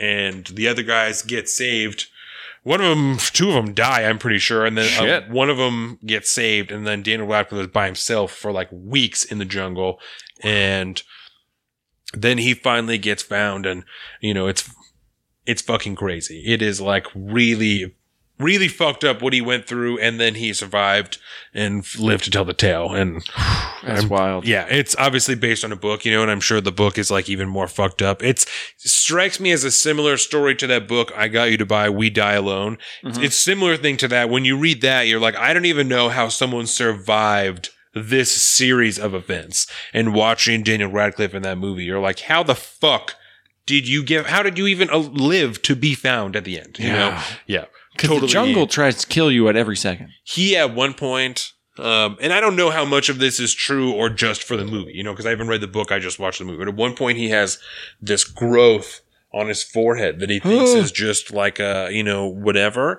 and then it moves. Nope. Yeah, and he has to cut his head open and pulls a fucking worm out of his head in the middle of the jungle. Yeah, oh yeah, it's really fucked up. Really fucked up. Then I watched Bone Tomahawk. Watched a movie called A Special Relationship, which was about Tony Blair and Bill Clinton. Oh, word. And like the personal friendship that they had and like personal strife. That was was like an HBO special thing, but it was like a drama. Fucking Dennis Quaid plays Bill Clinton. Oh, dude. Balling, bro. Balling. So cool. Yeah. Super good. Then I've been watching Seinfeld lately.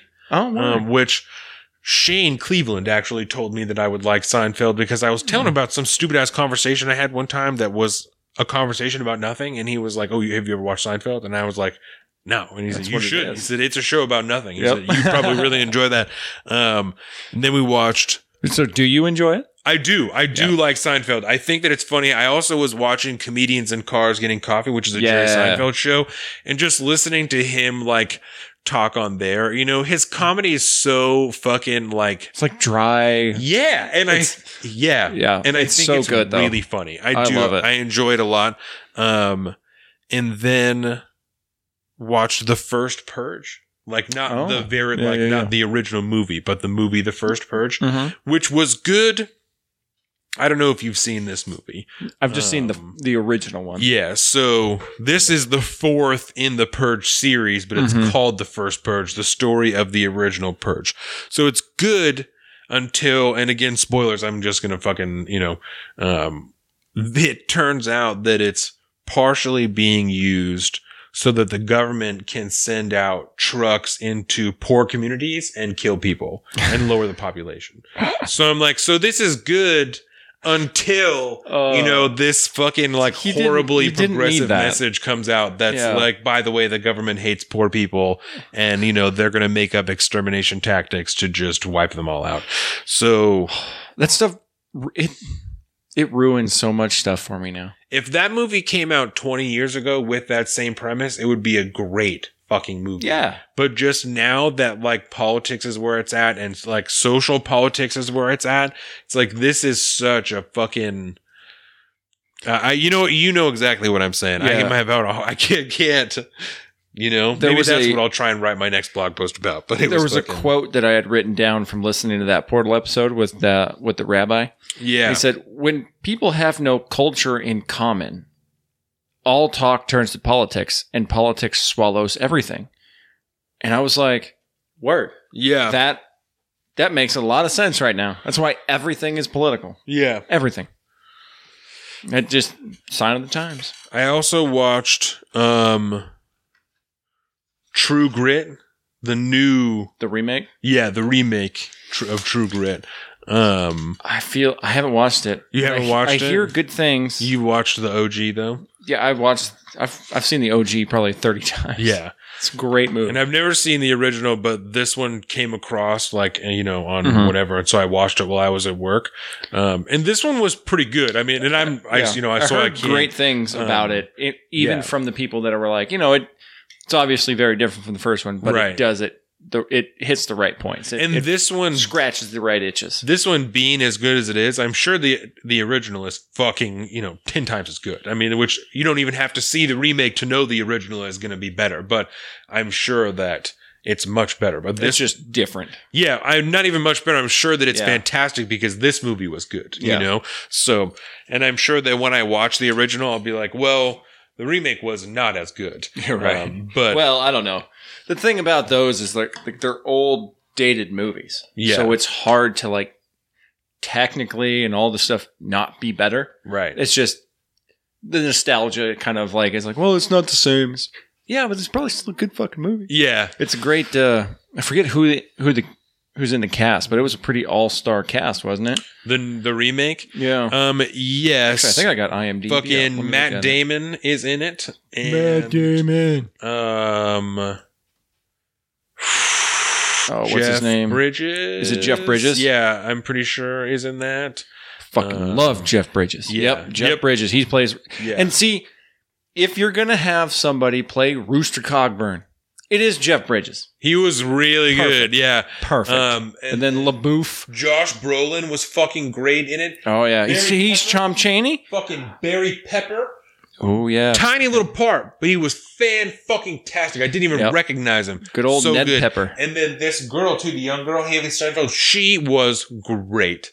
She did a fantastic job. Haley Steinfeld. She's obviously not a little girl anymore, as you can see in her very sultry picture up top. But, Little Dicky Earth. Apparently, she's in a Little Dicky video. will she go up to the top? Because she looks like she's pretty hot now. She was really young in the episode. Yeah, So there you go. that works. Yeah.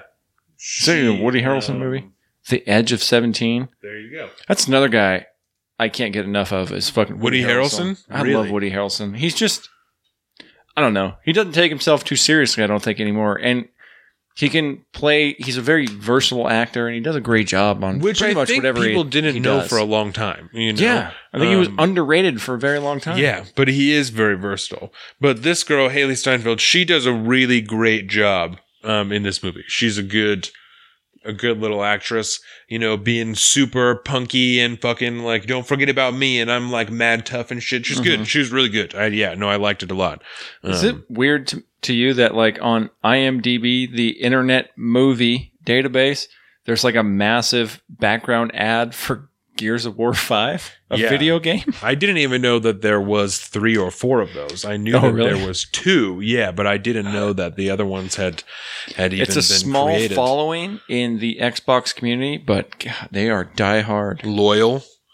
Well, I mean, that's got to be one of the coolest weapons that anyone has ever seen. the the OG, chainsaw, yeah, the rifle assault with gun. the chainsaw is fucking awesome. Money. Super cool. Not like practical for everyday use, but when inter you're hunting aliens like that, yeah, sometimes you need a chainsaw. interplanetary alien combat. It seems like an apt weapon. Well, I used to play this tabletop, turn-based war game called Warhammer. Yes, And in the Warhammer 40,000 universe, which is like kind of the same thing, but like way the fuck in the future, they have a lot of like assault rifles with those fucking, or no, they have swords, but instead of like swords, they're fucking chainsaw swords. And that reminds me of a chainsaw sword on the bottom of a fucking machine gun. It's like, Yeah. that's harsh, bro. well, and that's like the That's only a heavy weapon. The only game I can quote him from, because I don't know which Final Fantasy he's from, but in Kingdom Hearts, fucking what his name is, like Leon, I think, and he's got a gun, or Yes. an enormous sword that's also a gun. Yeah, that's from Yeah. Final Fantasy VIII. Yeah, there you go. I knew Which that they're was, remastering, I believe. Are they? Yeah, and I Final never- Fantasy VII Remaster is coming out. I wanted to say they put a release date on it now of like in 2020 sometime. Are all Final Fantasy games turn-based, or only some of them? The fighting, Is I guess- turn-based fighting? yeah, but then you're running around a map in free mode and blah, blah, Yeah. blah, that kind of thing. But it's very linear kind of progress. But Yeah. and I don't know. I haven't played a Final Fantasy game since 9. But they used to be. Yeah, and now I think there's a little bit more free roaming element to it. But yeah, I'm not totally sure. I'm not a huge fan of turn-based like battle. You know, I don't really like turn-based games. Yeah. That's not. I have my to be shit. like in the right mood for it. You Yeah. know what I mean? Like if I want to play, like if I'm in the mood to play like a JRPG, which is the Japanese role-playing games, yeah, which essentially Final Fantasy is, or the big one now, I think. Kingdom Hearts. Yeah, Kingdom Hearts is. Like I have to be in the mood for that because I know that's part of it. Yeah, And then I'll be down for it. But otherwise, I don't want that. It stops the action. Yeah, and Kingdom Hearts isn't turn-based, and that's one of the reasons I it's liked not? it. No, Kingdom Hearts is not turn-based, and so I Shit. like that about it. But what was turn-based fighting gets predictable to me because you know how strong your attacks are, and you know, like, oh, if I do this 3 more times, then this is just going to be over. And you're just like, fuck, like, I just wish that this would be done. You know, really repetitive. Whereas when it's not turn-based, there's like a little more skill to it. Whereas you're like, I really have to be more conservative or more aggressive or whatever the fuck. Like, you have to tailor your fighting style, I feel like, a little more, or at least like your active gameplay, you know? Yeah. Maybe that's disingenuous, but I got really into these games called Shadowrun for a while, and they are a totally turn-based game where even your movement and stuff is mostly turn-based, but then it's kind of like a top-down, like almost checkerboard style map strategy, turn-based strategy thing. yeah. And that, like, you ever played XCOM or something like that? It's very similar to that, or even Final Fantasy Tactics, and, Right. that kind of top-down, almost checkerboard type. There was a thing. game I played on the PlayStation 1 that was like that. I'm trying to remember what it was called. But that game I actually really fucked with. I really liked it. But that's the only one that I've ever enjoyed was that one that I played. Yeah. Played it at my dad's house. So I played for 2 weeks, a year for like 5 years. So I cannot remember. Dad, if you're listening to this, if you can remember, or if you still have that for whatever ungodly fucking reason, if you still have that PlayStation 1, I would love to know the game or the name of the game. You probably only have 4 games if you still have it. Just tell me what all the names of the games are and I'll be able to tell you which one it is. Yeah, I'll try and figure it out because I really fucked with that game. But yeah, I don't have the patience for a turn-based game. Yeah. I get that. But- I get that. I think that's everything I have as far as pop culture. I watched an episode of The Shop today. I watched. We've been watching Adventure Time, Dax. Oh yeah. Never gotten into that. I feel like a very like particular group of like teenagers that got into it, and if you weren't the right age at that time, you weren't going to be into it. But Dax will like the opening theme song and the ending theme song. He's so obsessed with, he will stop what he is doing to watch it. Like he'll be actively bouncing, doing something, not even looking at the TV, and he'll hear it and he'll stop. And he'll watch it and he won't move for the 30 seconds that it plays and then right back to whatever he was doing. That's awesome. It is the weirdest fucking thing I have ever seen. He's like, no, this is my part. Because, again, we don't like sit him in front of the TV, but we have the TV on it. Our house is small, so he's like around it, but doesn't generally care about it. He just kind of, moves on, does whatever he's going to do. But yeah, when he hears that song, either of those songs, he will just stop and stare at the fucking TV and just watch it. And I think that it's so funny, but it's so weird. That is so too very funny. weird. Yeah. But I think that's it as far as pop culture. The Boys, we've been watching random movies. Oh, have you watched Chappelle's Sticks and Stones yet? No, but I'm going to this weekend because all I'm going to say is don't listen to any of the garbage you see on Twitter about how it is, because it is one. I think it's in my top. It's probably in my top 2 favorite stand-up specials of all time. Really? It is so fucking good. It is so good. I can't get enough of that. Oh, that's awesome. Those little horns, light up horns. Yeah. Her stepdad, Leif, is in a band called Jaded Mary. And that is one of their like paraphernalia things. There's little glowing horns there, like have a light on them. So we can have them on here. We could have individual or group members of them on there. That's a thing. Do you know that we have upwards of 30 YouTube subscribers now? Yeah, totally. I totally have seen that because I've totally been all over posting the YouTube episodes, Donovan. So, which I am actively working on. That's a thing. It's the YouTube is a fucking thing. Yeah. And man, it is. If I don't have 2 straight days a week, it just doesn't get done. People love our But videos. They do. I'll put in some OT this weekend. Yeah. I People promise. love our videos. Don't overwork yourself. I just wanted to Just a reminder. share progress with you, really, was what That I is was. pretty dope. Also, 30. did you, upwards of 30. That's pretty badass. Did you get an email from a place called Cast Market?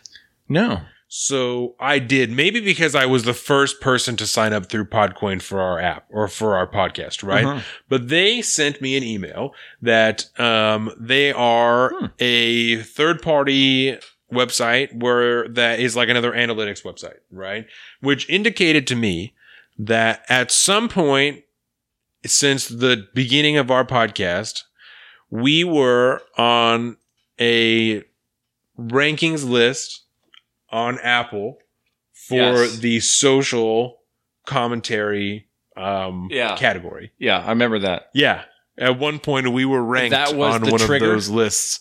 I don't know what the trigger was, but this website indicated to me that at one point we were, and I didn't know that we Yeah. were ever ranked at one point. But at some point, we had enough episodes that were receiving, and we may still be now. I don't know, but I know Shit. that at least at one point we were ranked on a social and commentary section of Apple Podcasts. So, Dude. clap to fucking Colin and I, to you guys. Thank you. Amazing Yeah. fucking Y'all balls are the and ones that make bellas. that happen. Yeah. You guys are incredible because we are slowly That is so growing. We are stupid. getting there. Yeah. Oh. Yeah. That's a thing. Well, we have one episode. I want to say it was like 42 or something like that. It's just It's a got like baller. 1,000 listens Yeah, or something it's like a that. baller. Whatever. Yeah. But that is so dope. So now that we have patted ourselves on the back and talked about some pop culture, we can go to sports. So we will go with some NFL news first, and we'll go over some news. Let's talk about Antonio Brown first, right? I told you about this in pre-show, but we'll go over it again for people who do not have their ear to the ground. So Antonio Brown was having problems with his helmet, right? That's like what precipitated all this, and he missed some practice. So what was the because problem with his helmet? His I helmet- didn't quite get this. The problem with his helmet was that his helmet is now more than 10 years old, right? Mhm. And for your helmet to be legal in the league, it has to be made within the last 10 years or else it's not safe enough, right? So he don't want to get a new helmet. So his new helmet, he felt like blocked part of his vision. He didn't like it. And then he couldn't find like the style helmet that he wanted. And so he said he wasn't going to play if he couldn't get this helmet. It was like a whole deal. So he wasn't going to practice. So I he missed get it, practice. but it seems right? so petty. Right. So eventually he found a helmet he was willing to play in and everything was cool. And then he got a letter last week from the management of the league that said he was going to be fined $40,000, I think, plus like $25,000 for time that he had missed at practice. Right. And so he posted a picture of this letter and put it up on his Instagram and was talking shit. The next day at a team meeting, Mike Mayock, who's the general manager, the GM of the Raiders, is there. He calls Mike Mayock a cracker and was talking shit and threatens to punch him in the face, and is to the point that he has to be held back by teammates so as to prohibit this from getting Can't do that, physical, man. right? So that comes out, and the next day, Mike Mayock is like, hey, we plan on suspending Antonio Brown. He's not going to play Sunday. We'll talk about that later. The day after that, he's like, we're not suspending Antonio Brown. He apologized. Everything is cool. He's going to play on Monday. Everything is going to be rad, right? So then the day after that, Antonio Brown finds out that because he has received these fines, the team is going to take back the guaranteed money that he just got, which is just a little over $29 million, right? And that if he gets cut, he's not going to get the money he was guaranteed were he to be cut. So he's literally playing for the checks that he gets every week, right? The thing with these new contracts is they're being front loaded to get a bunch of guaranteed money. So your salary is just fuck all nothing, but you received a bunch of it up front, right? Yeah. So Julio Jones just signed a contract that's 3 years, $66 million. 64 of it is guaranteed, right? 97% of his contract is right up front, which is like the highest percent of anybody ever, right? I mean, is that just built off of like desperation trying to lock down some of these players? It's because he's like one of the best. And yeah, Julio Jones and other players who want front-loaded contracts are concerned about their safety. They know that they could take a hit and be done forever. Mm-hmm. They want to make sure they're getting their money. Teams are hesitant, obviously, because they could take a hit and be done forever, and now they've lost all this money. Yeah. So it's a fine balance that they're still trying to find in this game, you know? But when you have a player like Julio who has injuries but has still been able to play consistently, you know, he might miss like a game or two a year or whatever, but he still plays most of the time, still fucking incredible every time he's on the field. He's on the field, he's got to be double, triple covered, and he's still catching the ball, you know? Mm-hmm. It's like, a sound investment still if you got him. Exactly. So there is, you know, there's a line that you kind of walk there. So after Antonio Brown finds out all this money is being taken from him, then he says he's not going to play for the Raiders. I'm not doing it. I'm not playing. I won't play on Monday. I won't anything. So the Raiders cut Antonio Brown. This morning, right, Sunday morning or Saturday morning, they cut Antonio Brown. Yep. When I got here today when we're recording, he signs with the fucking Patriots. That was, right? Dude, hours, turnaround. Hours go by. And he signs with the Patriots. Just a few hours too late to play tomorrow. The Patriots play the Steelers in their opening game. So he would be playing against his old team. Not the Raiders, but the original team, the Steelers, right? So just a few hours too late to play tomorrow. But he'll play next week for the Pats, I'm sure of it. Which is just insane. That is so wild. Yeah, so the rest of the NFL news that we have here, and then we'll do our picks for next week, because by the time that you guys are listening to this, you have heard and know whether or not our picks were good for last week. It's still Saturday, so we both were good on Green Bay for this week. Yep. But we will see what happens later this week. I feel real good about Kansas City now that, just kidding, they're playing fucking Jacksonville. Yeah. I'm not sure who the Raiders... Oh, the Raiders are playing Denver on Monday, and we both picked the Raiders. Yep. So we'll see whether or not that turns out. Yeah, right. Complicated things a little bit. The next one I have is the Chiefs signed Tyreek Hill to a 3-year, $56 million contract extension, which is less than he stood to make previously, but he got into, you know, all that shit with like... his kid showed up with a broken arm and then the investigations. And then we talked about that, you know, he ended up receiving no suspension and what fucking nonsense that all was. But given the way the NFL's been lately, I feel like that, you know, you should just be lucky to be taking it and moving on. Yeah, exactly. Because they could be a little meh lately. And that's why I think it got closed up, is because, you know, he knows what's up. Yeah. They also signed running back LaShawn McCoy to a 1-year, $3 million deal. LaShawn McCoy got cut by the Bills earlier this week. Zeke signed a $90 million 6-year fucking deal 2 years early, right? So he signed just a stupid extension. Isaiah and I have been trading information back and forth over Zeke because I said something to him that he thought was damn near blasphemous, where I told him that I felt like the Cowboys would have been okay without Zeke. They could find someone else and they would be just fine. That's fucking fighting words. I didn't feel like the difference between us. Like, I don't think that the Cowboys are in a better position to win the Super Bowl this year now that Zeke is there than they were if he was gone. Yeah, I don't think that makes a difference. And that's like what we're talking about, you know, is championships. And I don't think that makes a difference this year or even next year of them doing that. So maybe more than just that. Yeah, that's really what I was getting at, but we've been trading shit back and forth ever since I said that. So Zeke is now the highest paid running back in the league. I think it's like 60 million guaranteed, maybe 60 million guaranteed. So stupid money. The Rams signed Jared Goff to a 4-year extension worth $134 million, 110 guaranteed. So he's making fucking stacks. The Colts signed their quarterback Jacoby Brissett to a 2-year, $30 million deal, 20 guaranteed. They got to lock down their starter now that Andrew Luck is retired. The Vikings signed wide receiver Josh Doxson after he got cut by the Redskins. And he was a first-round pick for the Redskins like 2 years ago. So and he just couldn't get it going in Washington. So we'll see what happens with the Vikings. He should, at least get some field time.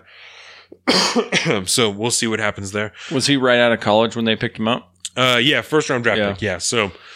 sometimes, the greatest looking college players just, they can't make that step up into the real pros. Yeah, and I'm not sure if it's the scheme in Washington or, if he just... Yeah, because it could just be not jiving with people and all that. Right. It could be a lot of different things, but that's always something that comes into my mind. It's like, well, maybe he was a fucking Tim Tebow. Well, and it's possible that there was just a lot of pressure on him because once Deshaun Jackson was gone and Jamison Crowder was gone, he was like one of the bigger receivers there. So once he's in Minnesota, you have Stephon Diggs there, you have Adam Thielen there, you have Kyle Rudolph, the tight end there, Dalvin Cook, the running back who's going to catch some balls. Like, there's other people there to take pressure off of him that I feel he might have more room to flourish now or show a little bit more of his skills since he's not going to be the main focus. Yeah, it won't be over-pressured. Yeah, so that's possible there. The Steelers, they signed their corner, Joe Hayden, to a 2-year, $22 million extension. The Panthers released wide receiver Torrey Smith. He used to play for the 49ers, and I think he played for the Eagles, too. The Bears signed their guard, Cody Whitehair, to a 5-year, $52.5 million extension, $27.5 guaranteed. The Saints traded their linebacker, Vincent Bijan, and they received Kiko Alonso, who's a linebacker from the Dolphins. It's a fucking amazing linebacker out of Oregon, of course. He's fucking fantastic. The Dolphins look like they're trading away all their good picks because they also traded away their left tackle, Laramie Tunsil, to the Texans for a shitload of picks, including 2 first-rounders and a second-rounder. So Laramie Tunsil was like their fantastic left tackle. Yeah, that they got rid of. So yeah, I think they're going to tank this year and they're looking to rebuild in the next couple of years. So we'll see what happens with that. That is all that I have as far as actual news. Let me just get to my closing lines here and then we can do our picks for next week. So like I said, by the time you hear this, you guys will know how our picks turned out for last week. So let me go to week 2. The games were super good, right, Colin? The Sunday games. Those were awesome. Great. Watched them all. I totally kicked your ass in the pick'ems. So let's go with this week 2. We have Buccaneers at Panthers. I think I will take the Panthers in that one. I think I'll take Carolina. Yeah. You think so, Carolina? Yeah. The next we have Cardinals at Ravens. I'm going to take the Ravens. It's in Baltimore, so I'm on for the Ravens on that one. I'm picking Arizona. After that is Chargers at Lions. Shit. And I don't know whether or not Melvin Gordon will be playing for the Chargers. They told him that he could look for a trade because they told Melvin Gordon they were not going to discuss his contract during the season. And he said that he's not going to play if he doesn't get a new contract. And so they told him that he can go and try and look for a trade. So we'll see, if he's playing somewhere else or if he's even there. So what are you thinking? That's LA, right? Chargers? LA Chargers. Or Detroit Rock City? I'm going to take the Lions. Okay. I want the Lions on this one. This is good. We got 2 against, 1 the same. Next is Colts at Titans. I'm going to go Titans on that one. That's not going to be a very good game. But I think the Titans can win that one. Titans. I'm going to go Titans as well. After that is 49ers at Bengals. I think the Niners take that one. I think the Bengals are shit. Yep. And that's who we play this week. That's who we play tomorrow. It's the Bengals. The Seahawks play the Bengals tomorrow. And then Jaguars at Texans. I think the Texans take that one. I'll just do the Jags. Yeah. I'll roll the Jags. Word. Just cuz. I think that Jalen Ramsey, the corner for the Jaguars, probably will shadow DeAndre Hopkins that game. That's going to be a tough game. That'll be a good one to watch, though. After that is Vikings at Packers. Man.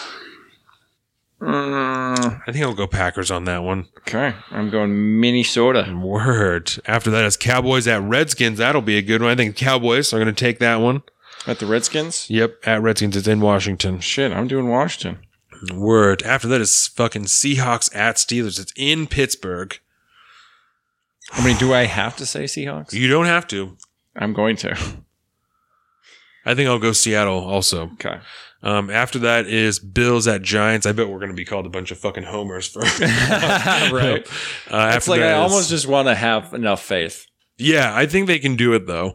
And after this, Bills at Giants. I'm gonna go Bills on that one. Yeah. Yep. Buffalo Buff. Bills. Yep.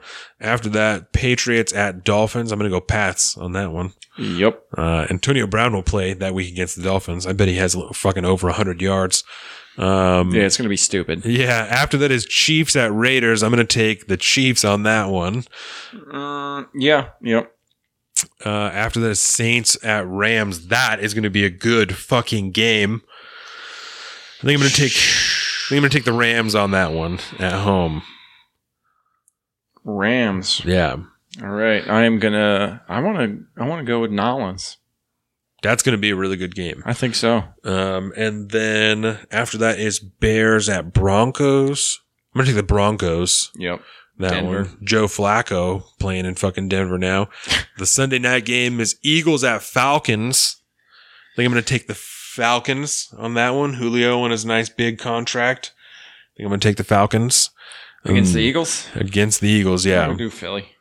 And then the last game, the Monday night game, is Browns at Jets. Oh God, what a terrible game. I want to do the Jets, but I'm going to go Browns. I think I'll go Browns on that one. Yeah. Browns at Jets. I think I'm going to take the Browns. Browns in the away win. Yeah. So we are, I think so this past weekend, speaking in the future, we had 4 differences, and this one we got 7. So a much more diverse field Nice. of picks. I like that. So that is everything that we have this week for you. Thank you, everyone who stuck around for this whole show. I know it's a long one. We appreciate you being here. We appreciate everyone for all the support. Like I said, you're helping us get at the bottom of some lists on Apple Podcasts, and we're picking up in subscribers and on YouTube. We're gonna get some more videos going on YouTube. It's busy. It's hard out here. It's rough out here. Fucking hard out here for a pimp. You know what I'm saying? Right. So I will say I am getting close to the end of our quote unquote busy season at work. yeah. So hopefully I won't be working 10, 12-hour days every day. Yeah, anymore. as I imagine, Pretty soon. as the winter turns down, Things kind of ratchet down a little bit. as construction winds down, you guys wind down. So that makes sense. I am looking forward to that day like you don't even know. We have our Halloween costume picked out. I always forget about fucking Halloween. Well, nowadays. we have a child now, so we have to do something. Yeah, right. We are going to be, Jordan and I are going to be Jack and Sally from Nightmare Perfect. Before Christmas, and he is going to be Oogie Boogie. There's like, Oogie Bug. yeah, there's a costume that Jordan's sister is crocheting. Oh, that's perfect too. Nice, soft, Yeah. stuff, and it's just This- a little burlap thing. Look at that. That's perfect. Isn't that the cutest fucking thing you've ever seen in your whole life? It's not, because that's not Dax. But when it is him, isn't that so fucking cute though? That is so perfect. Yeah.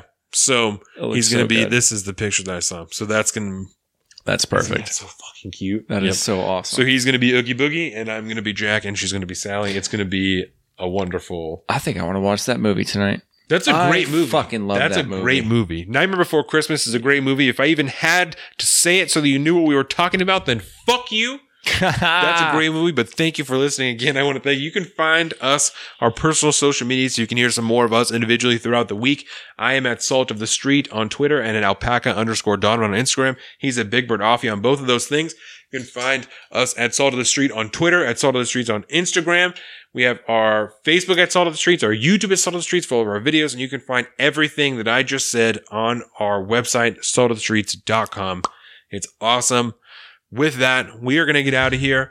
And man, I'm wondering if you can help me buy some supplies, because I just can't afford it because the Fleshlight maxed out my $200 limit on my credit card. Christ.